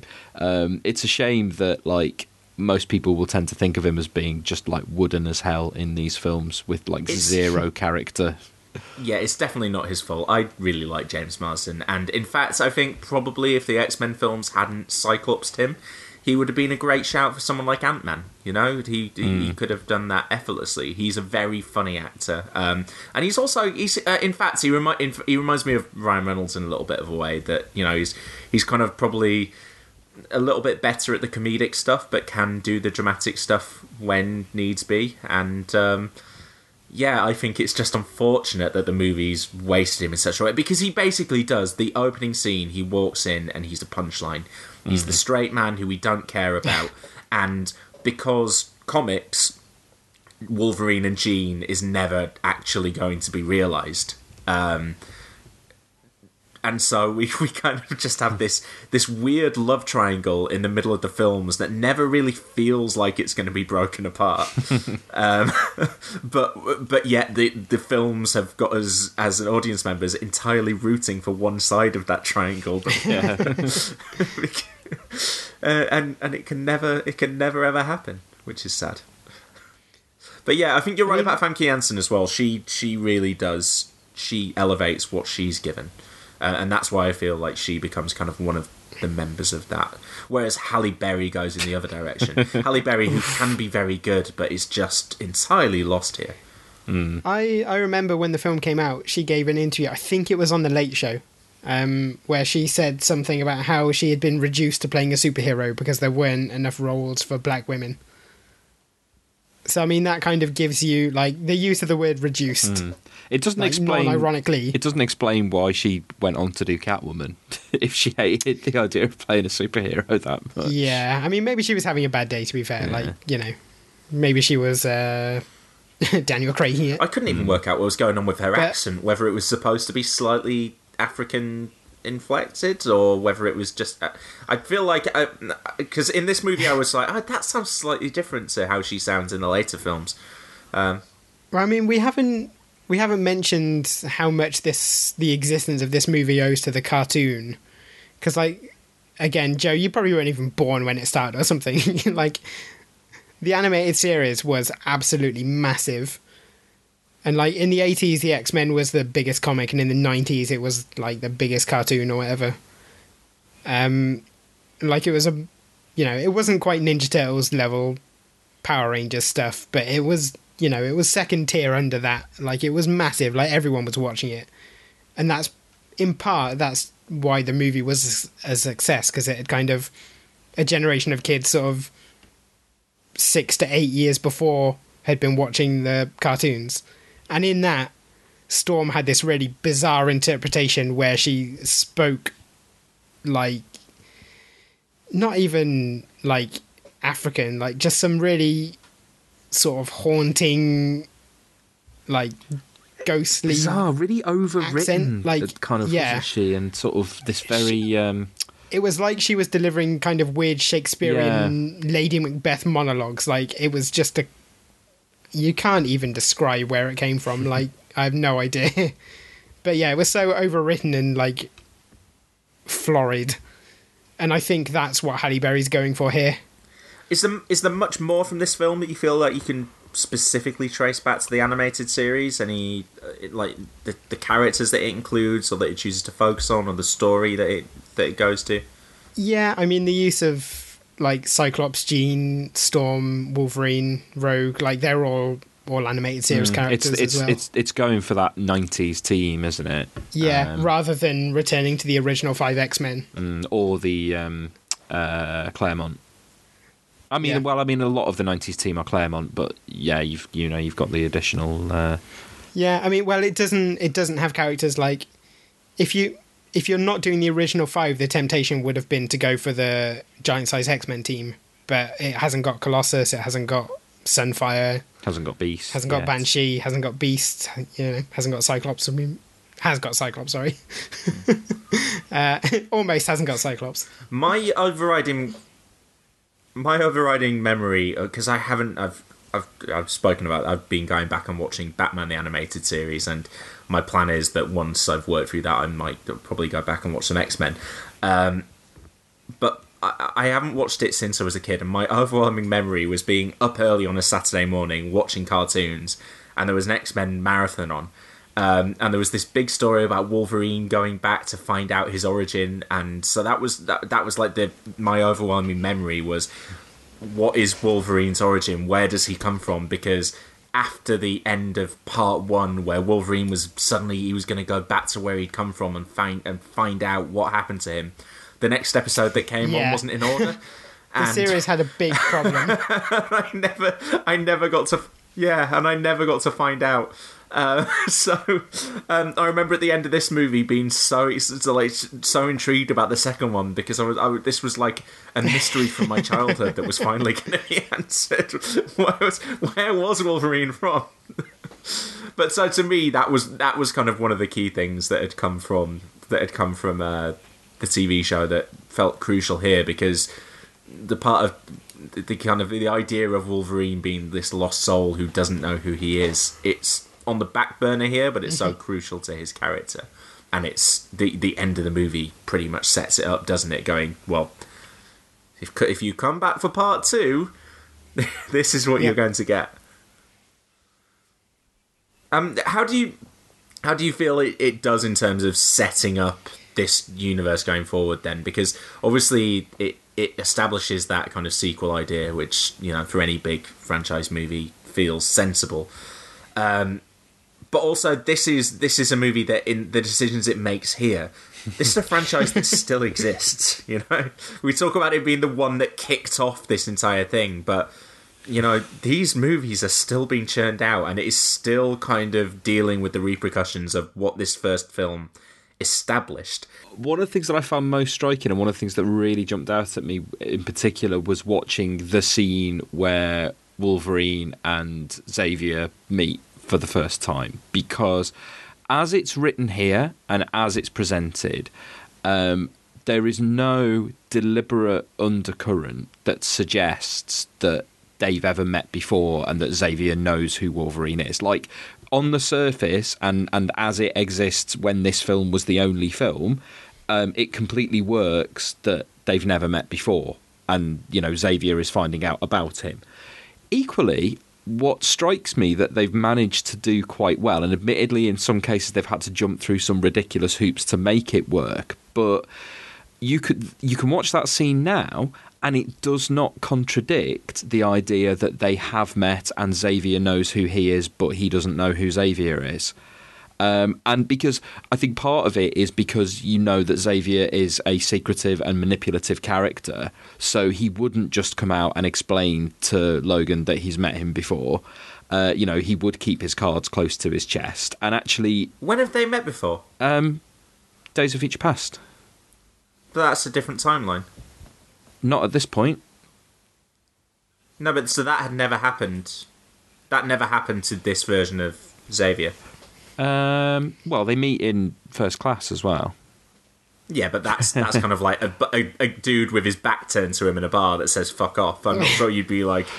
No, but I'm sure. I don't know. Well, the whole time I think with Days of Future Past makes it difficult. But I mean, I think the thing is, I think it's unrealistic given where, like, okay, this film presents the idea that Wolverine has literally his path has never crossed with anything to do with Xavier before. Now, irrespective of alternate timelines or not, that's demonstrably not true from what happens. Like, Xavier would be aware of the existence of Wolverine. Like, he just would, you know? Yeah, he has a line at one point where he says something like, "Oh, it's what we feared, experimentation on mutants." Yeah. It's like, what were you doing for the previous 20, 30 years then? Yeah, so... You see, I think that the whole stuff with that, it's interesting because with the knowledge of the prequels in mind, and yes, it's very difficult now to go back and watch this film and not think of stuff before. And I think some of the stuff is easily reconciled in your head. Like, for me, that's not an issue whatsoever. It's a little bit weird when you see Wolverine and Mystique fighting, or Mystique turning up in the periphery of any of these characters, and you just have to kind of go, like, okay, fine. Or the fact that Sabretooth is there, which, again, I was saying this to James off mic. In my head, it's a guy who's called Sabretooth. It's not the same Sabretooth. Yeah. Different guy. Yeah. But it's weird watching these prequels, watching this after the prequels, because I tell you, the bit that I found the most jarring was something like they mentioned. I think Senator Kelly says something about apparently there's some psychic mutants. They could enter our minds and they could change our will. And I'm going, Xavier bloody did that to Moira McTaggart. He's right. That Senator Kelly bloke is right. Xavier did it. Except in this film, yeah. I don't think there is the idea as much of Xavier having any kind of. I don't know. I just buy him on the surface. I don't buy him as manipulative, really. No, but that's my point. Is that, like, as this film presents him entirely on the surface as the altruistic Xavier, the kindly figure that he appears to be. What I actually like, and this is what I mean. The point I was kind of making was actually that I quite like that, unwittingly or not, the prequels actually give you a depth that you can look at. So as I say, I mean, okay, irrespective of the technicalities of whether they have technically met, like I say, with all of the prequels, I cannot buy the idea that Xavier in this film doesn't know who Wolverine is. But the film doesn't contradict that. I like that it's actually something that sits under the surface, and it's a new interpretation to the scene. The prequels enable you to come back and watch that, for me to watch that scene, and for you to watch that bit with Kelly. They actually enable you to give them a bit more intrigue than they had previously. I think that works really well. Because they never directly contradict it, is the thing. It's one of those things that I think sometimes it enriches and sometimes it takes away. But I think the film is strong enough in and of itself that it almost doesn't matter. I find it more jarring when stuff happens in the prequels that I'm watching now than rewatching this back, because this is still, this is the original text and everything should be fitting around this rather than the other way around. The thing that impressed me most about the film is how quickly they deal with they have a lot to set up in terms of what is a mutant, how has the existence of mutants changed the world, and it's a big concept. They could have started this film with the existence of mutants is revealed to the public for the first time, but instead they take this line of they already exist, so we're going to chuck you in at the deep end, and here's everything that follows. I think the first act is, it's a really deftly written screenplay. Yeah. That you've got that brief thing with Xavier's voiceover saying mutation, blah blah blah, and then let's go, and in 2 separate scenes watch that mutation in action, but in ways that is not just world building, world explaining, is crucial to those 2 characters, crucial to the point of view, crucial to the central metaphor that you're going to work forward with. And then we see the real world, present day stakes being established. It's just a really, really. This for me, watching this back, it's leaps and bounds, as far as I'm concerned, better than both Days of Future Past and Apocalypse. Well, this was going to be my next point, which is that how do the people who were making X-Men 2000 come out with the sort of turgid and incoherent movies that when the franchise went on to produce? It's such a tight movie, philosophically and on a script level. They know exactly what they're doing, and then the rest of it, they're just let's throw everything in and not even care about how it turns out. There's none of the kind of, as you say, deftness of the script in, say, Days of Future Past. It just goes on and on and on. I feel like Seb is about to rebut you on on behalf of Days of Future Past. Well, I do really like Days of Future Past, but also, while there is plenty that's great in this film, especially in its first act, it does go on to sag. You use the word turgid to describe Days of Future Past. I'm sorry, but this film turns into something quite dull for quite a while in the middle and towards the end, I think. I don't know, I disagree. Which bit are you talking about? Are you talking about? The part where I was losing interest on the rewatch, really. Round about the point when the Kelly thing happens, from then, and all the stuff with Cerebro and Xavier being out of action, pretty much up towards the end of the Statue of Liberty bit, bar a few moments in the Statue of Liberty bit. I don't know. I like that stuff. At the school, building Rogue's relationship with the characters. You get that nice twist of her running away and then being sort of drawn back. And Mystique's involved. Obviously, the introduction of Cerebro as well. That was a huge deal at the time. I suppose it is easy to take for granted now. Yeah. I was going to say, we talk about having fanboy pleasing moments in Marvel movies, but God, what? That in the X-Men movie verse, that's a pretty big deal. Cerebro is something you could potentially cut out of the X-Men franchise and not worry about. What would you mean if they'd managed to get the Danger Room in this film as Joss exactly Whedon wanted to? That's the big omission, isn't it? No Danger Room. That's something I wanted to ask you about. In terms of the stuff that, as a big X-Men comics nerd, walking into this movie, the things that you wanted this film to do and the ones that it managed to and the ones that it didn't. Because is it fair to say that in some respects this film is very accurate to the comics and in other respects kind of changes things liberally? I'd say it's probably about as accurate as it is inaccurate. Like, it's one of those things that some of the core ideas are the same, but the use of them is very different. Like, when... I'm pretty sure I'm right in saying when the film came out, Xavier's had never been like a general purpose school. Like, it had only ever had a very small student body of mutants. Like, the biggest point would have been when the X-Men and the New Mutants were both occupying it. So you're talking maybe 20 characters living in the mansion. Whereas this film did it as it's a whole school, like, with hundreds of mutants living there, and then the comics sort of adapted that idea later. I mean, it's still the same idea. It's still Xavier's, like, school for gifted children or whatever, but it's a different interpretation of that idea.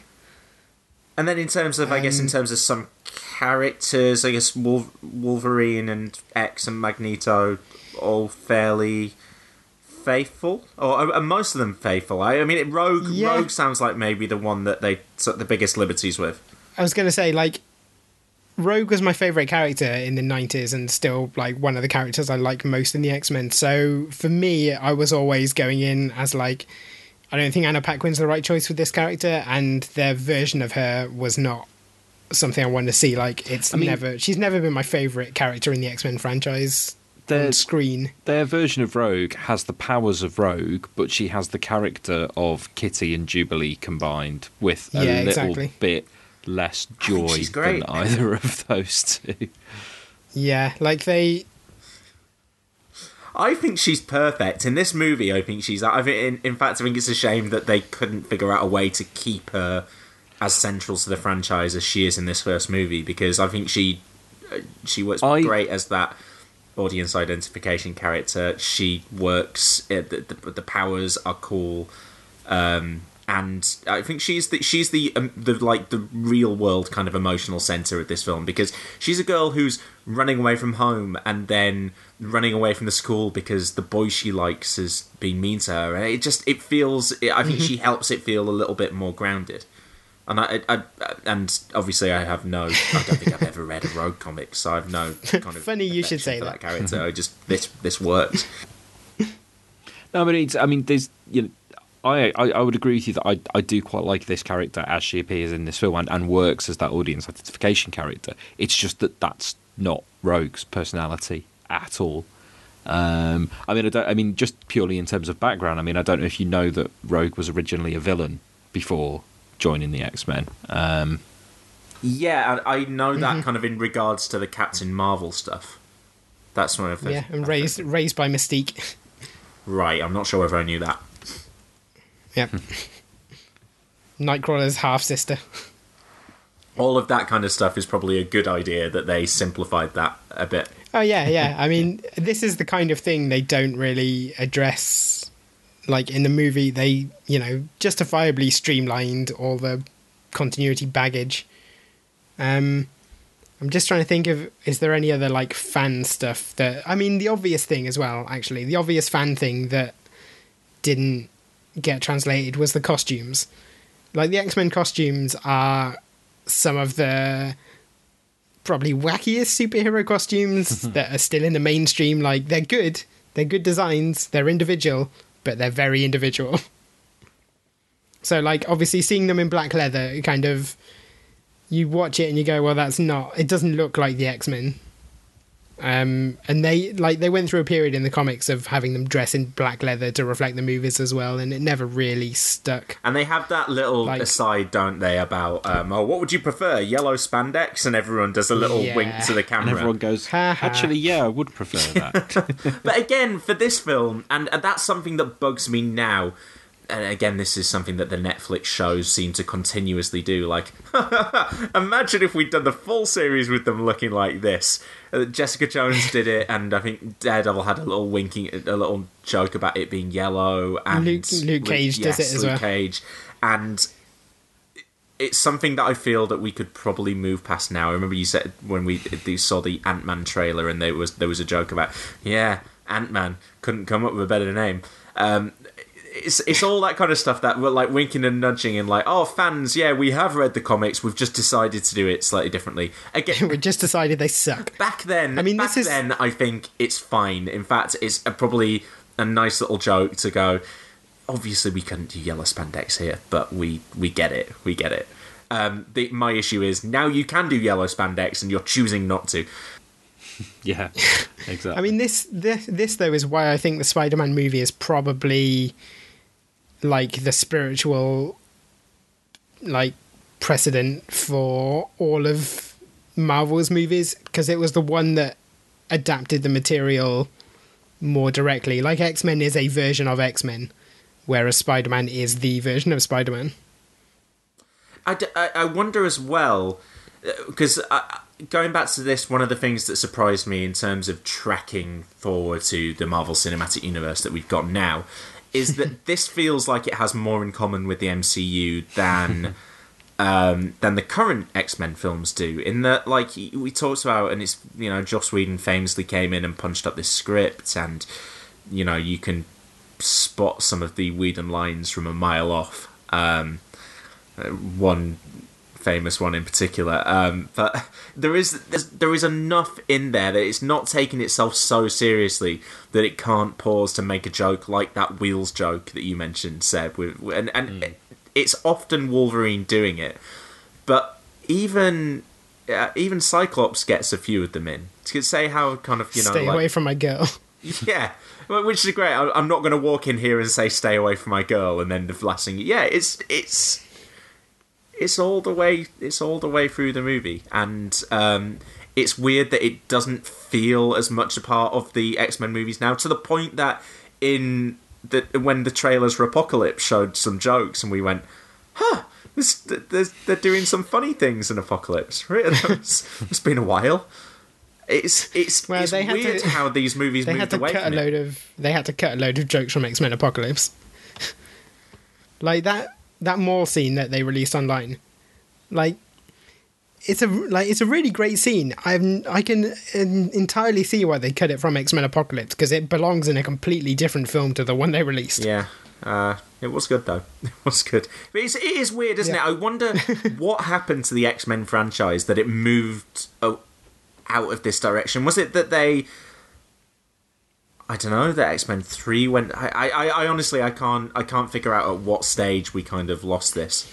I'm not sure whether it ever happened again. Whether it was just Joss Whedon came up and punched up a script and... I mean, well, like I say, X-Men 2 has that "have you tried not being a mutant" line, which is funny. It's delivered funny. Like, that's the one that springs to mind. But I don't remember anything of any humour in X-Men 3. The little quips and asides that Wolverine has here. Yeah. Like, even Cyclops, who's a bit jokey, like, he's killed pretty quickly in X-Men 3, so it's not like he's there to spark off Wolverine either.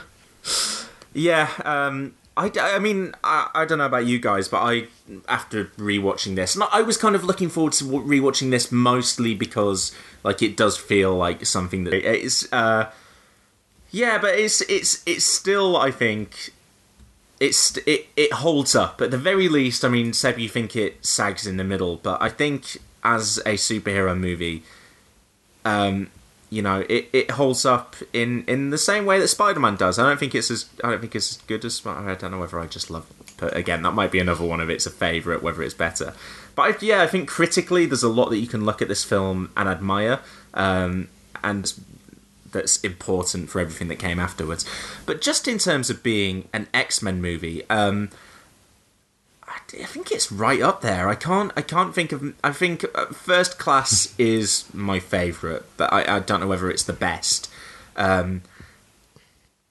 mean, having rewatched this, like, it's been a long time since I watched it with any sort of critical eye, and I think X-Men 2 is always going to be my favourite, I think, but I might put this second now, above First Class maybe. I'm not sure. I would need to rewatch. But it's definitely those three, I think, are incontestably the best three. Obviously, Seb, you and lots of other people would throw in Days of Future Past into that mix, I imagine. I'm not sure if I'd put this above Days of Future Past or slightly below. For me, it's comfortably First Class. and then X2. But then that might change when we watch X2 again, because I haven't seen it for a long time. But yeah, I kind of, after watching this, kind of wanted to put it straight on. Just to, I might. I've got some free time after we finish recording this podcast. I might just put it on. Might just put it in the Blu-ray player and roll away. This, I mean, it's this and X-Men 2 are the only two that I can consider as serious contenders to that crown at this point. And given that a lot of people don't agree with mine or our enthusiasm for X-Men First Class, it does. I don't know. It's for me a country mile above the last 3 X-Men movies that we've seen.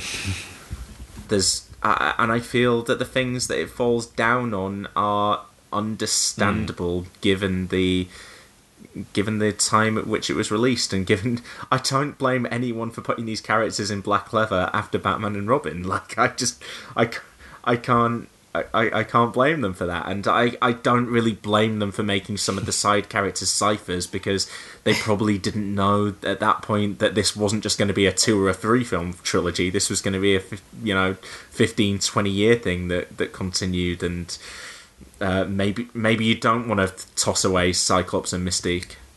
Wasn't it you, Seb, who said, like, this is essentially a Wolverine solo movie, and probably the best Wolverine solo movie for that matter? Yeah, I mean, it's in terms of the structure of it and how it's put together and how we follow him. This film is Wolverine meets the X-Men.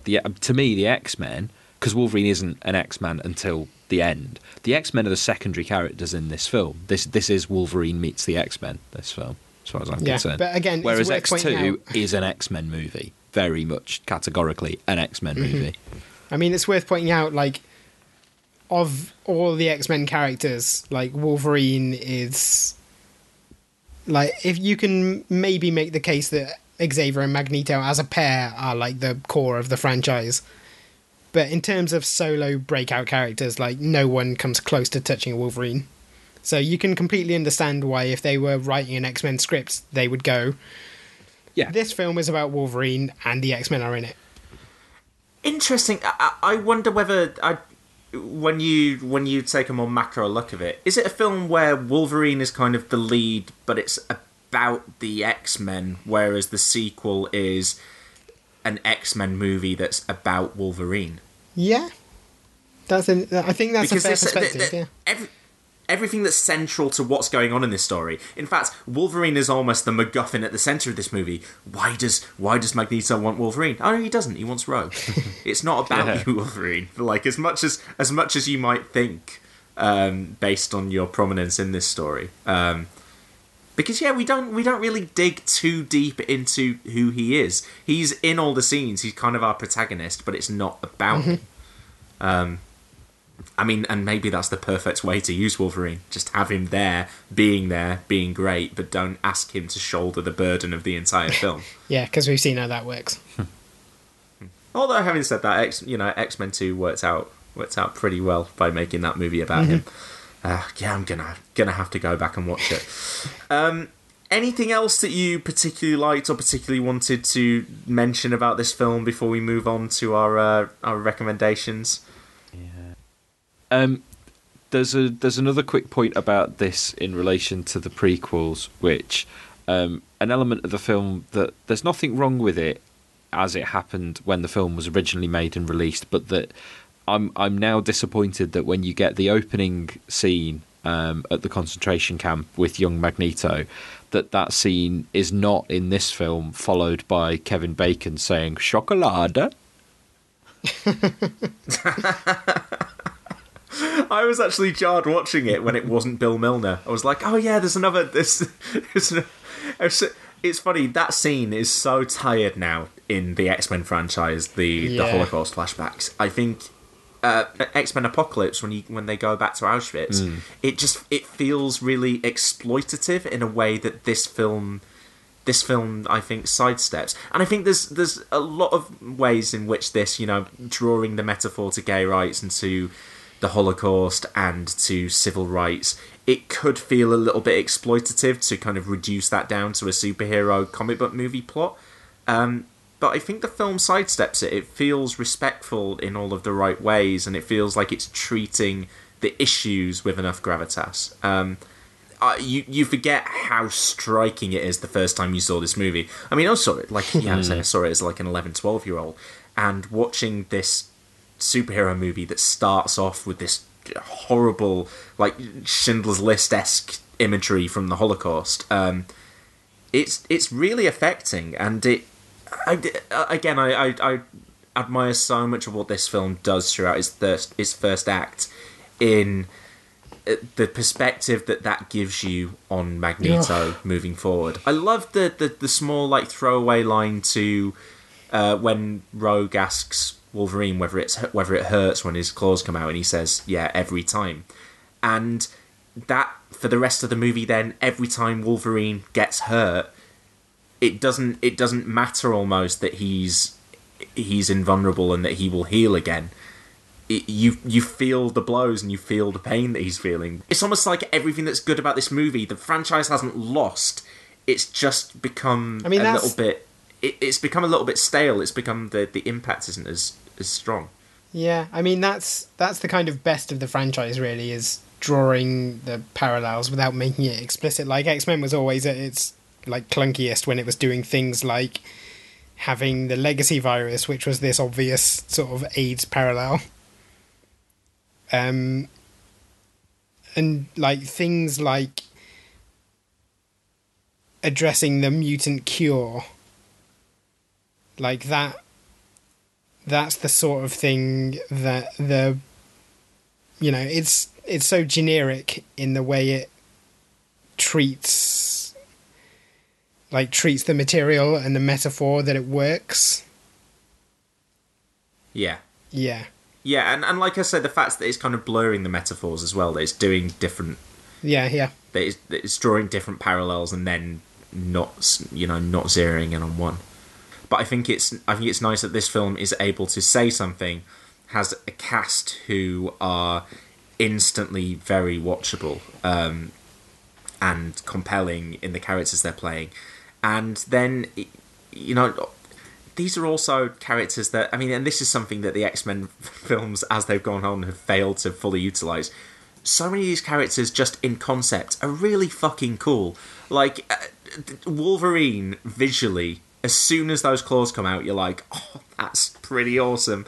Or when Storm actually gets to use her powers, you're like, that looks pretty cool. I would watch a film where like, caring about Storm. We never really got one, I don't think. But I would watch films that takes more time to explore these different characters. And so the X-Men universe has all of these little things around the side and all these characters who are fun enough to watch, that this is kind of a romp of a superhero movie whilst having that serious thread running through it.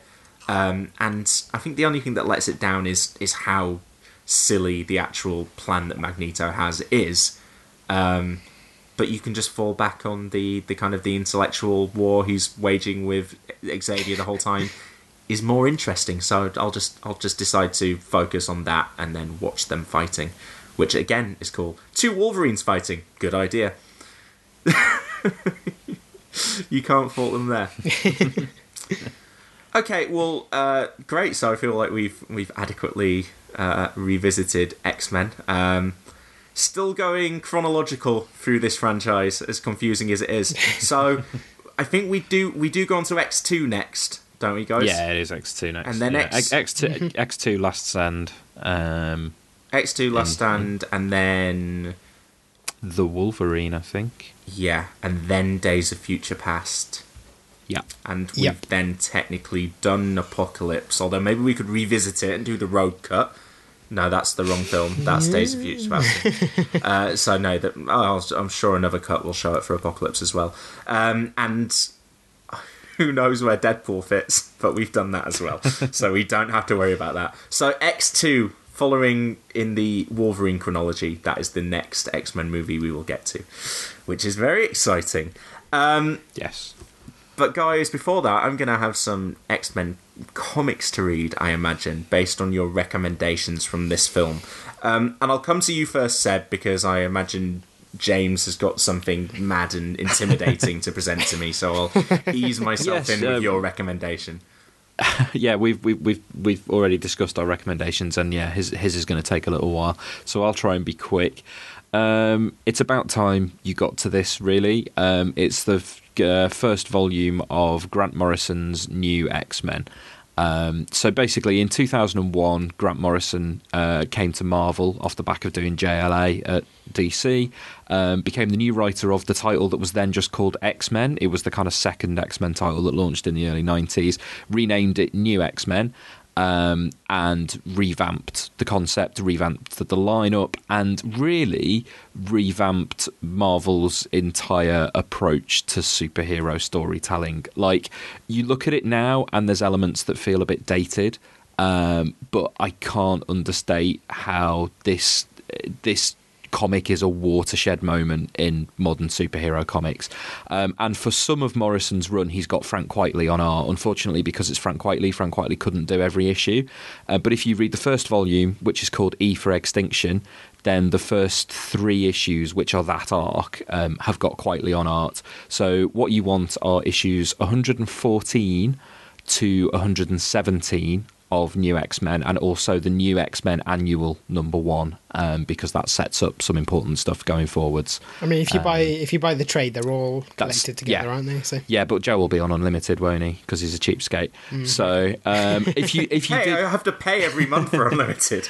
Annoyingly, I just saw this week that the Adventures of Jean Grey and Cyclops had been added, which I had to pay for on bloody Comixology.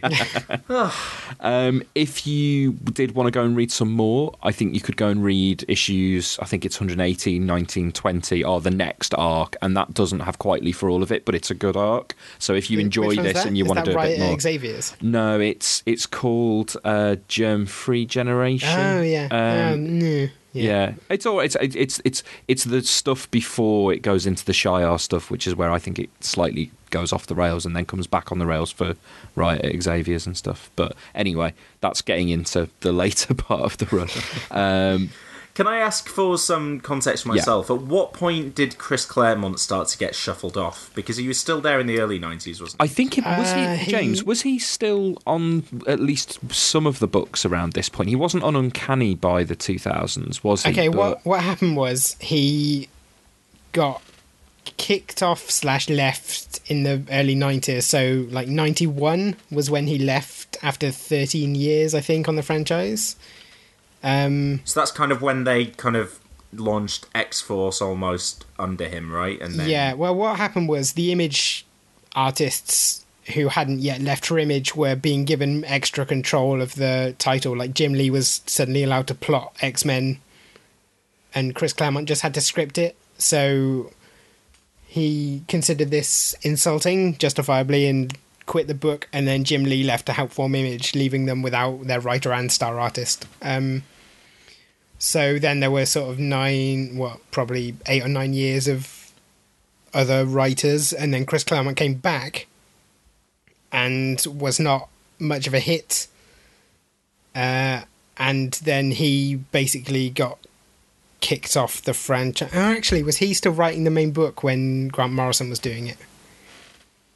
I think, actually, Grant Morrison and Chris Claremont came back at the same time. I'd have to look that up. But yeah, Chris Claremont had been gone for quite a long time. And had X-Men, is what you're saying, the franchise kind of maybe stagnated a little bit in the 90s? Because obviously that as well is when Marvel was taking a dive. Certainly it lost its top spot on the franchise, on the charts and stuff. Grant Morrison coming back was there's tons of backstory here, but basically Joe Quesada took over as editor-in-chief of Marvel and set about sort of overhauling the entire line. New Avengers came out of that as their attempt to put Avengers back as Marvel's #1 property. And Grant Morrison... And Marvel Knights, right? Was that... Yeah, Marvel Knights was before he was EIC. Yes. The success of Marvel Knights was what got him promoted up. And then his approach at Marvel Knights is what he then took on a bigger scale to went in 2000 when he became editor-in-chief, with the launch of Ultimate and with New X-Men. And New X-Men was the last, X-Men was the last franchise they revamped. So yeah, Claremont was back around sort of a year or two either side of Grant Morrison, but he'd been gone for a long time. And the glory days of Chris Claremont were long gone.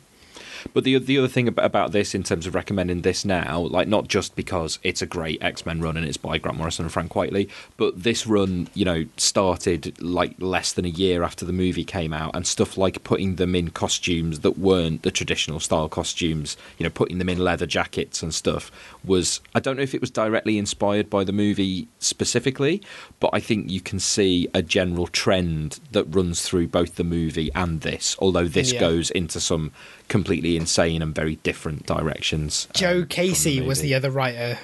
Grant Morrison came on. Yeah, that wasn't so good. Yeah. Not as bad as when it became Chuck Austin later, though. Well, given what I can see of current X-Men comics, maybe it wouldn't be the worst thing to bring on a Grant Morrison-esque figure to try and revamp it again, because as a current comics reader, I can't begin to consider the X-Men titles at present. They just look bad. As an X-Men fan, this is the first time I've not been reading any X-Men books since I literally began reading comics, because I just got sick of the general mishandling of the characters by Marvel. Like, I'm just about to do a big event, aren't they? So maybe you'll get a big reset. Yeah, after a big event with the Inhumans. Like, excuse me while I go to sleep. Maybe, though, James, this is when they finally decide to give up on the Inhumans and shuffle them aside. Please. Agents of S.H.I.E.L.D. has moved on anyway. Okay, well, James, what's your recommendation after that lengthy segue? So, my recommendation is actually, it's 4 single issues. 4 disconnected single issues, but they're all ones which introduce characters who are kind of integral to this movie. So it's not a huge amount of reading. There's not a huge amount of depth, but hopefully it will give you some kind of interesting overview of the X-Men franchise. So, first issue, I'll give them to you in chronological order, I think, because that will be the best way to read them.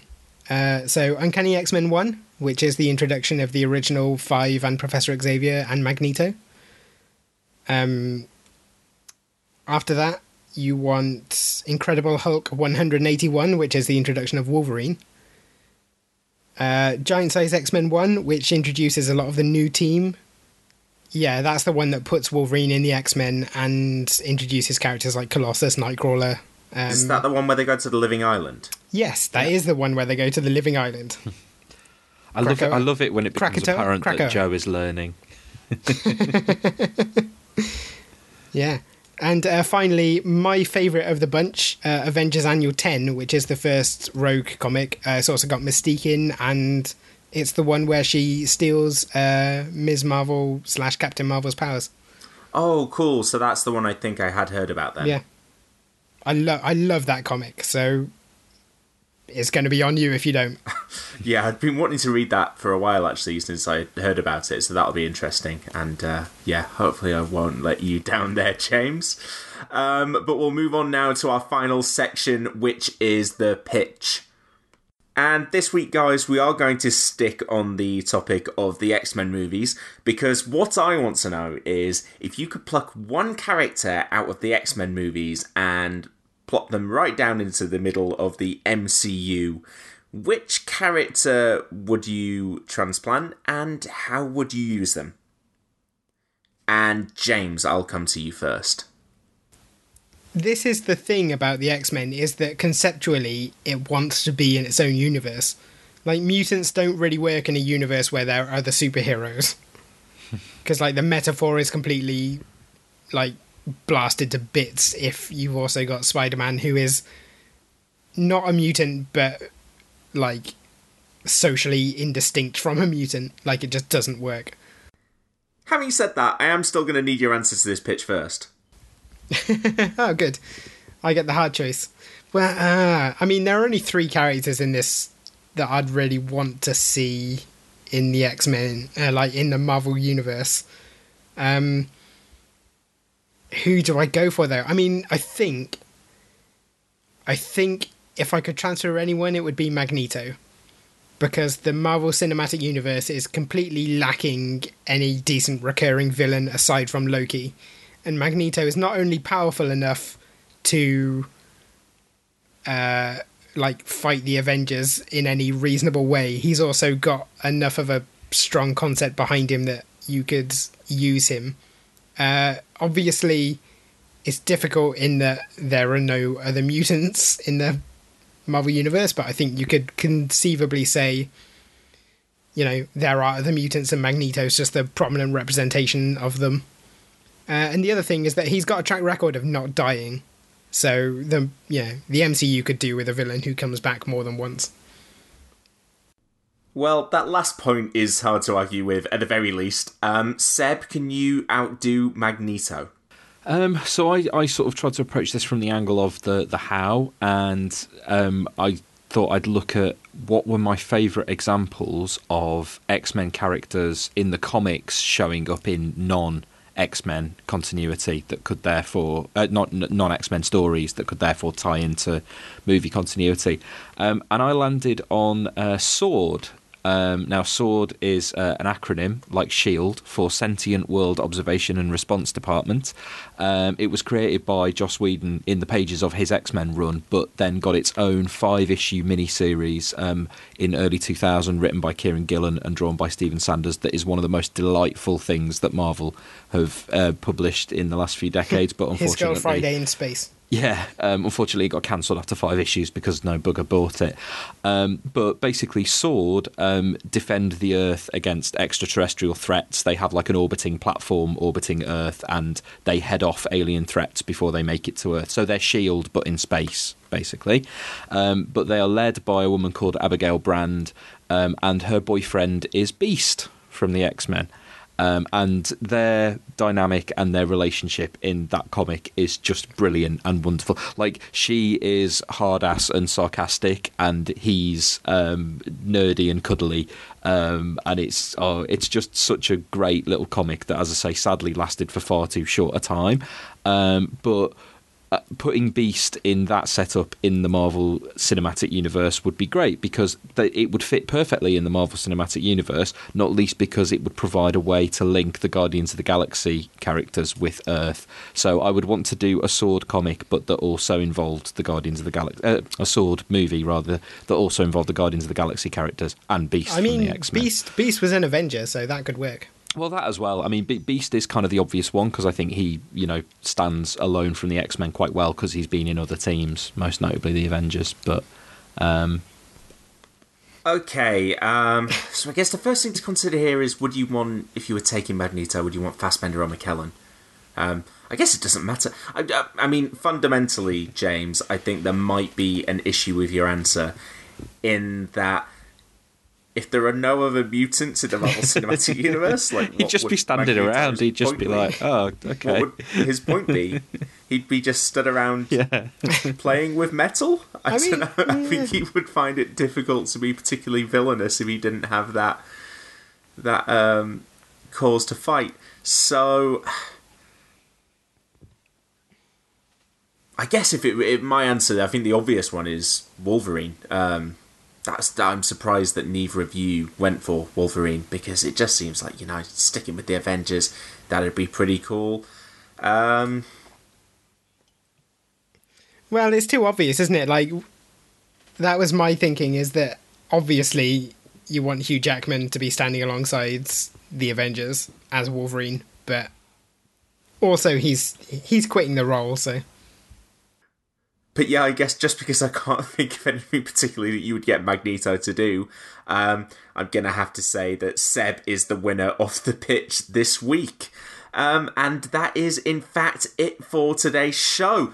But before I launch into my usual spiel, Seb, I believe you've got a few updates for our listeners, particularly about Thought Bubble.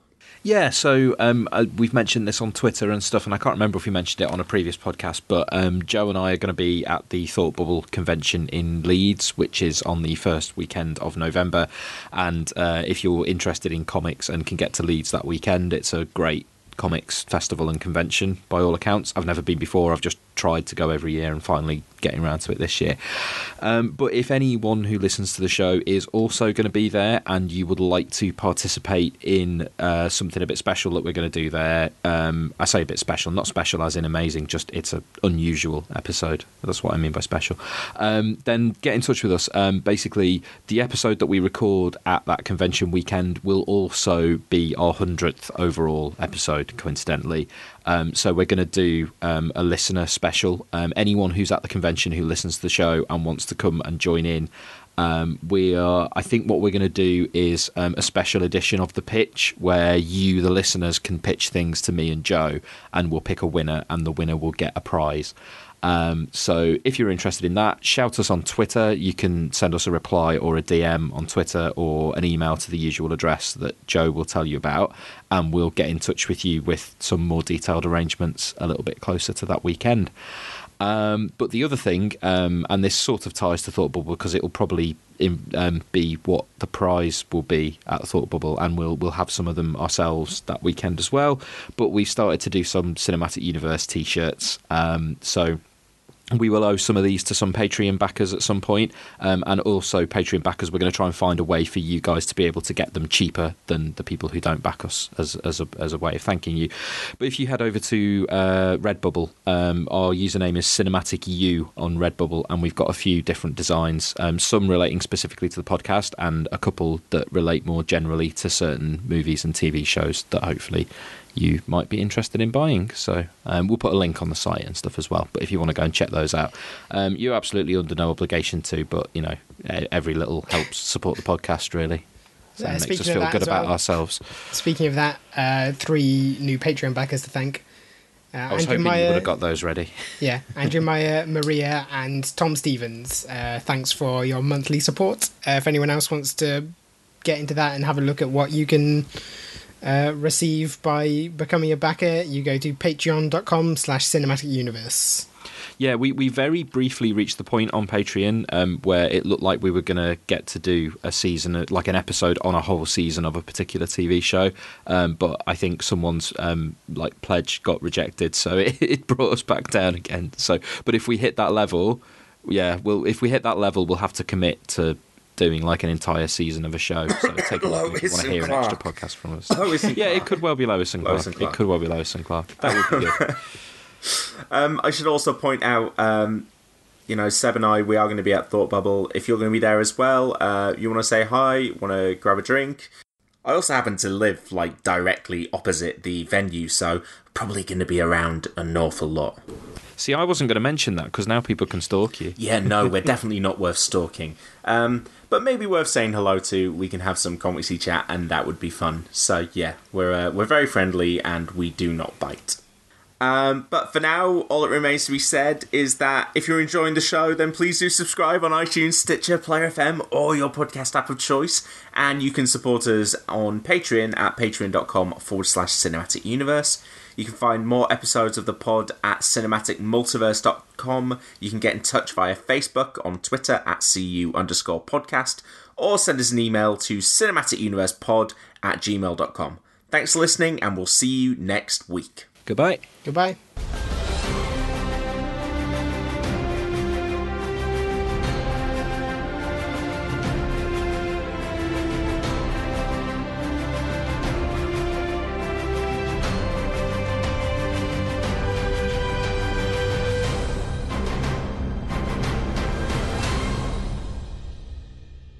You think you know how the world works? You think this material universe is all there is? What if I told you the reality you know is one of many? Cinematic Universe returns in 2 weeks' time with Doctor Strange.